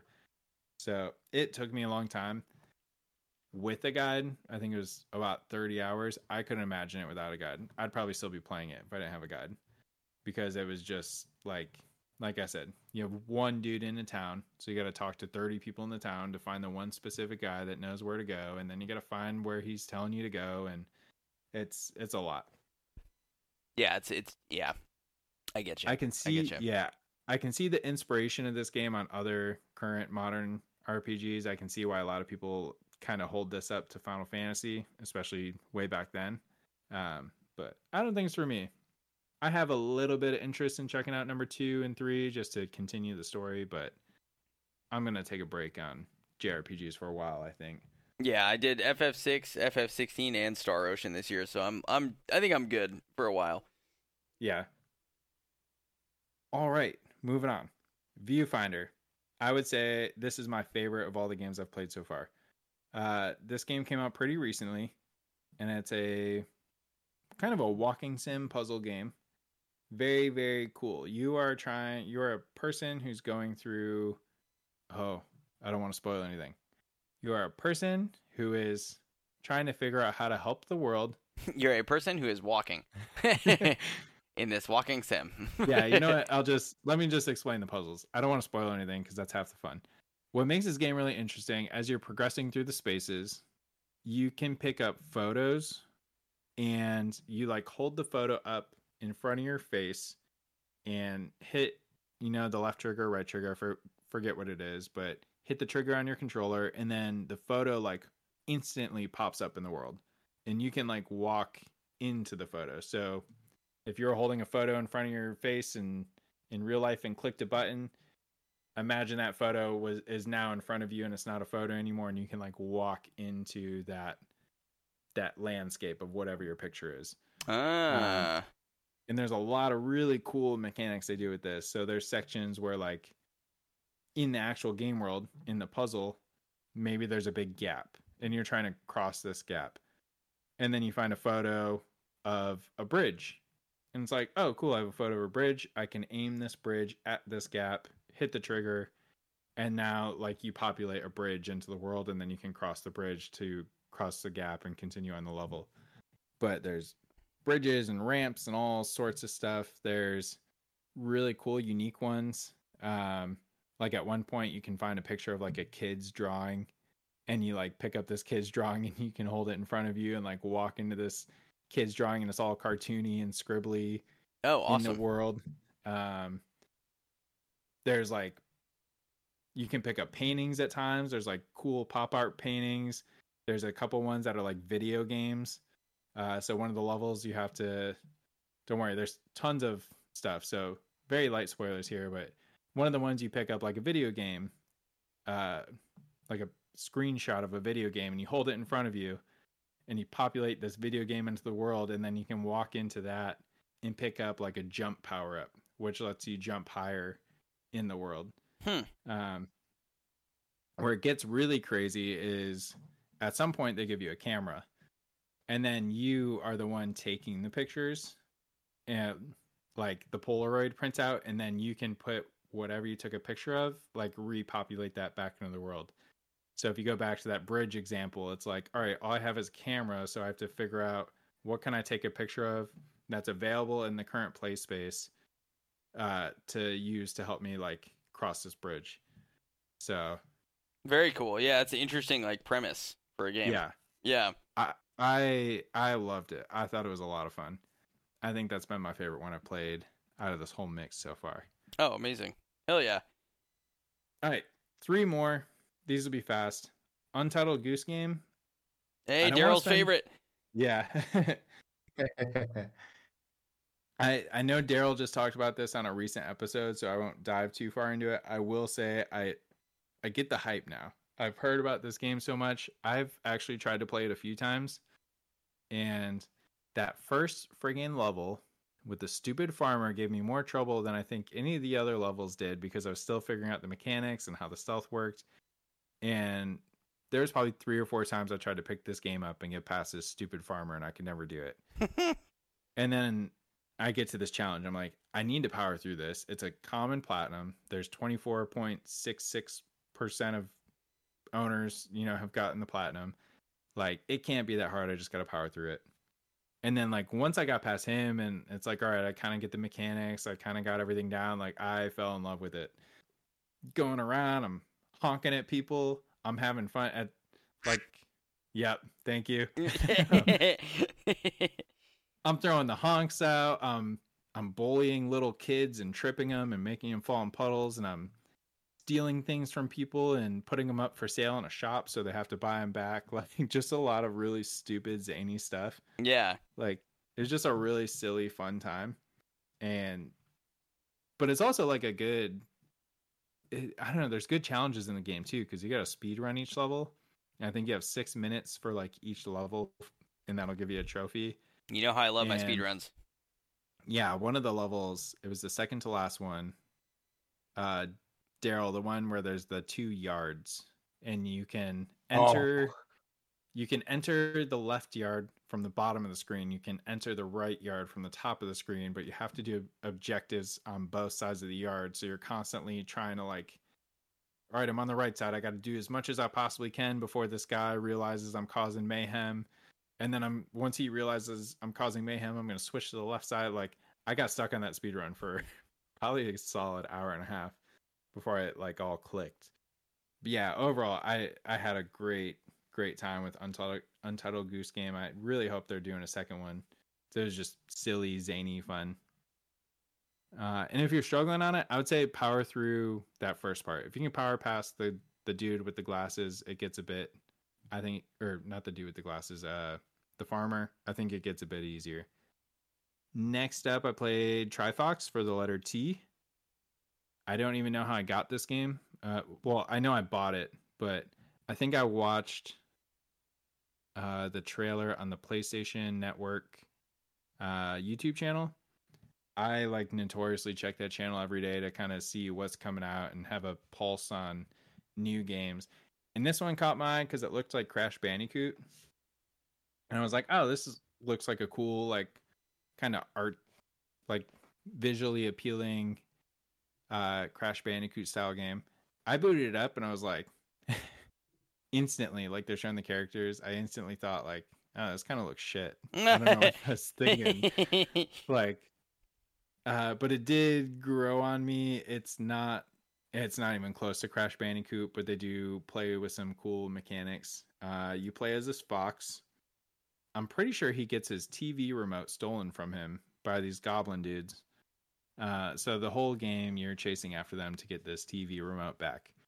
And you go through, like, cool, typical platformer levels. Like, you start on a beach, and then World 2 is like a forest, and World 3 is an ice cave, and World 4 is like the final boss factory area. What I like about this game is there's a ton of abilities, and they have, like, warrior focused abilities, mage focused abilities, and engineer focused abilities. And that's where, like, the name of the game comes in, Trifox. And you can mix and match all the different abilities. So you could be like a mage where you have a blink movement ability and your primary attack is launching spells, but then you could have the engineer ability also tied on there where you can throw turrets down, and maybe a warrior ability where you're jumping and slamming, and you can combine all those into, like, your mismatch of a class. So it's definitely more combat focused than Crash Bandicoot. There is some speed run elements to it. You have to complete the whole game in 3 hours, but it only takes the time of each stage. And if I got the game, or if I beat stage 1 in 10 minutes the first time, and then I replayed it and got 5 minutes, like, it'll just take 5 minutes off of my playtime. So as long as your playtime across all the stages is under 3 hours, you can replay the stages as many times as you want. then you're good. Everything else is really just playing through the game, maxing out your character by buying all the abilities, and then each stage has like 3 to 5 hidden gems. So really just 100% the game, beat the levels quickly, you get the platinum. I would say if you could pick this up for like $5 or $10, I would call it worth it, but I wouldn't spend any more than $10 on it. Okay. Ooh, all right. Last but not least, I've been bitching all week in party chat about this game. Saints Row. Mm-hmm. This is the new version that just came out. On PS Plus, I claimed it. I claimed this game, fuckers. I don't want to fucking hear it, okay? And look what I get for it. A shitter game. Look what I get. I'm so torn on this game because I don't think it's... And part of me wants to like it, and then other parts of me like hate it. I like what they did with the story mode. I wish the story was longer. So it plays very similar to the other Saints Row games. So I won't talk much about the gameplay itself. If you've played a Saints Row game, this plays just like it. Where I was hoping, well, I thought the story was going to be longer. So it's a 40-hour platinum. So in my head, I was thinking like, all right, maybe it's like 15 to 20 hours for the story mode, and then the next like 15 to 20 hours would be cleanup. It's not. I beat the game in about 8 hours of playtime. And then I immediately, once I realized how fast I beat it, one, I didn't even know I was close to the end. I thought the prologue was just finishing because I had done like 15 missions, but they were very quick missions. I'm building up to like, oh, we're the Saints now. We're going from nothing to the Saints, and we're taking control of the city. And like, just when I think, the story's about to start getting good, I get the like warning, are you sure you want to progress past this point? Like you can't return, which you can return. I don't know why they give you the warning, because as soon as you beat the game, it pops you right back to the world. But they gave you the point of no return at 7.5 hours, and I was so bummed. I'm like, what do you mean? Like, it was just starting to get interesting. It's too short for that game. Yeah. So an 8-hour game on a 8-hour story on a 40-hour plot was very discouraging, because I knew the next 32 hours was just going to be side quest, collectibles, wanted missions where you're driving around the city, killing people, and doing all the collectibles. And I'm like, fuck, 32 hours is a long time to do just side stuff. That's not important. Yeah, that's a long time. That ratio is off, like we were saying in party chat last night. I mean, it's got to be, I think if it's a 40-hour platinum experience, I think that main story should be 25 hours. Yeah, something like that, So that's that's why I'm down on it. I'm also a little down on it because I think they could have got more creative with the side missions and everything you do involving those. I would say like 90% of them are car focused, and there's so many missions I'm picking up where it's just like, oh, we need you to run this hot package that we stole across the desert to the other side of the map. And then the next one I do is like picking up a granny, and she's like, I need you to drive me over here. It's constantly, I need you to drive this here. I need you to drive this there. I need a vehicle escort here. Like, everything is just done in the car. It feels like a car game, which feels like it goes against like the Saints Row nature of just like everything's fair play. There's combat, there's cars, there's flying vehicles. Like, so I'm a little frustrated with how much vehicle stuff there is. The gameplay, I know I did say it was similar to Saints Row. I think the gameplay is pretty fun. I have encountered a few glitches. Like every time I wingsuit glide and land on top of a car to try and steal a car, I literally get stuck on top of the car like I'm surfing it. I can't get off it. I sent a video in our PlayStation party chat where I got stuck on top of the car and I tried to blow it up because I'm like, oh, maybe if I blow up the car, I'll get launched off it. Nope. I blew the car up and then I just rolled around attached to the car and I couldn't get off it. And it's happened to me every single time I've tried to wingsuit glide onto a car and I'm forced to restart the game. What else do I want to hit on it? The one thing I do like, and I wish they leaned more into this with the story mode, is it's kind of a reboot of the series. You're building up the Saints from nothing. You're a bunch of millennials, I guess, who just got fired from their jobs, and they get up to no good in their spare time. But once the jobs are keeping them kind of safe, and once they get fired from their jobs, they're like, oh, let's just lean into this, this bad shit. We're really good at robbing people. We're really good at boosting cars. Let's lean into this and start our own like organization. So part of what's tied to the side quest is like building up your businesses in the city. So you get this cool like empire map, and it's just a map of the city, but you can build different businesses all across the city, and they actually like populate in the world. And you can go and buy items from these businesses you start up. You do your side missions out of these businesses. A lot of the buildings are actually like, I think, designed really well. Like there's a toy store business you can build, and that toy store business is what you run like your heist out of, because they have all of not a toy store, it's like a party store, and you run your heist out of that building because they have all the masks and the costumes to like hide yourself. That's kind of funny. Yeah, it makes sense. Yeah, there's like a radio business you can start, and the side missions for the radio business involve like going to all the cell phone towers in the game and like hijacking them, so that way when enemies attack you, they can't call in reinforcements. So I do think they do a good job kind of tying the side quests to the businesses you're buying, and the businesses you're buying and them actually populating the world is really cool. I just wish it wasn't side content. The whole time I'm doing this, like kind of forced me to do this as part of building the Saints in the story mode. Like you could have done a lot more with these. So it kind of stinks to see it written off as just side quest stuff. But yeah, I want to like it. I'm having an okay time with it. I guess like I knew what I was getting into. I knew it wasn't amazing. I was just thinking like, there's no way everybody's so down on this. It can't be that bad. I don't think it's that bad, but I do think it could have been a lot more. Like I'd probably give it like a 6 out of 10 if I had to throw a number on it. Gotcha. It's okay. It's average at best. So Colin, I know you're saying you want to play it. There's plenty of other better stuff you could play. I would say if you absolutely have nothing else to play, it'll be a good time killer.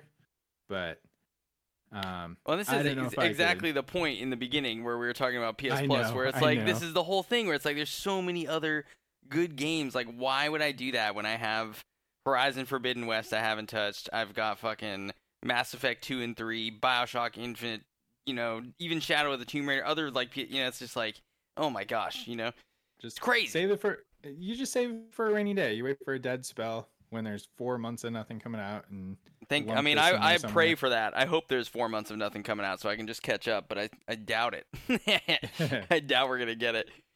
Oh man. But yeah, it's interesting. You're gonna do the DLC too, so I'll be curious to hear if that changes anything for you. I think they're supposed to be pretty quick. Got the hiccups going. So there's 3 DLC. I've dabbled in one of them. There's the Heist and the Hazardous, which leans more into the heist missions. Oh, that's another one too. I thought heists were going to be badass, like GTA 5 level heist. And what do? You're the getaway driver. You don't do shit. You get to sit in the car while everyone runs inside and the alarms start going off, and you fight some cops in the parking lot, and then they run out from collecting everything, and you drive them to a safe location. And I'm like, really? How do you like blunder the heist? Like, did you not see everyone loving GTA 5 heist? Yeah, like, that's a bummer. They should have done so much more with that. So I'm curious to see what the heist DLC does. And then there's Doc Ketchum's Murder Circus, which is a big battle arena. And then A Song of Ice and Dust. No idea what that's about. I think it'll probably be... There's a big LARPing side quest in the game, which is actually hilarious and one of my favorite parts of the game. So I wouldn't be surprised, based off the name, if it's tied to like the LARPing part of the story. Because your characters get involved with LARPing and it gets serious. Oh my gosh. Wow. Okay. Interesting. Well, good. Yeah. I mean, I'm glad that they have those little pieces of extra content on there, but I think, to your point, it's kind of the main thing of like, the main story should have been the focus. And it seems like they kind of just like, we're just going to cobble together whatever that is. We're really going to focus on these like businesses and like this sort of like the driving and the mechanics of that and stuff. And maybe just wasn't the right focus for that game. But Yeah. interesting. Yeah, we'll see. I mean, I may check it out, like you said, if there's a dry spell or something like that. But I'd much rather play Callisto Protocol than that. Although I know that has a lot of intense DLC as well. So we'll see. Yeah, what did we say, dude? I told you guys. You guys have been playing a lot. Look at that.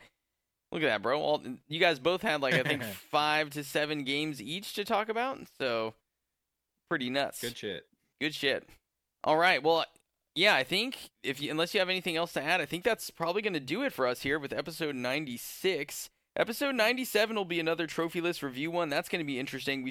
We are still in the period of the year, guys, where we have some big releases coming out, at least in November. I don't think it really slows down until December timeframe. I'm really curious to see the Call of Duty Modern Warfare 3 list, the Yakuza, the Man Who Erased His Name list, the Alan Wake 2 list. So there's going to be fun stuff coming out, and we'll each talk about one of those in the next episode. I got a wedding to go to this weekend. It's going to be a good time. Looking forward to starting AC Mirage. I think we're all looking forward to some relaxing. So thank you very much for joining us. If you've listened this far, we really appreciate it, of course. And thank you very much for your support. Go and check out the Discord, by the way. There's some really great people in there, about 100+ people, a trophy hunting community that we really highly recommend that you go and get involved in. There's just some good discussions there. So if you're listening and you're not in that Discord community, go and do that. And yeah, I think that's going to do it for us. So Slugger, where can people find you at? You can find me at SluggerJD on PSN Profiles and the PlayStation Network. You can find me at SluggerJDD on the Xbox ecosystem. And if you're looking for me on X or Twitter, it's Slugger_JD. Yes, sir. And Daryl, what about you? Where can we find you at? Besides the pits, besides digging grapes and taking names in these horror games, can we find you at the lake? That's right. So you can find me on PSN Profiles, PlayStation Network, and on Discord at the Tall Simone Guy. All right. And you can find me on PlayStation Network, PSN Profiles, and Twitter. Where else? YouTube, Twitch, everything is CK Present. Just look CK Present. You'll find me there, even on the Xbox side. I haven't touched my Xbox in a few months, but at some point I will. Next up, though, is Super Mario Wonder as far as non-PlayStation games. Oh, yeah. Yeah, my wife and I are going to start that next week. It's been reviewing amazingly. It's getting 9s across the board usually, or 9.5, so I'm pretty excited about it. It's going to be a good time. Stoked. Yes, sir. So until next time, everyone, take care. Happy gaming. We'll see you in the next adventure, and goodbye.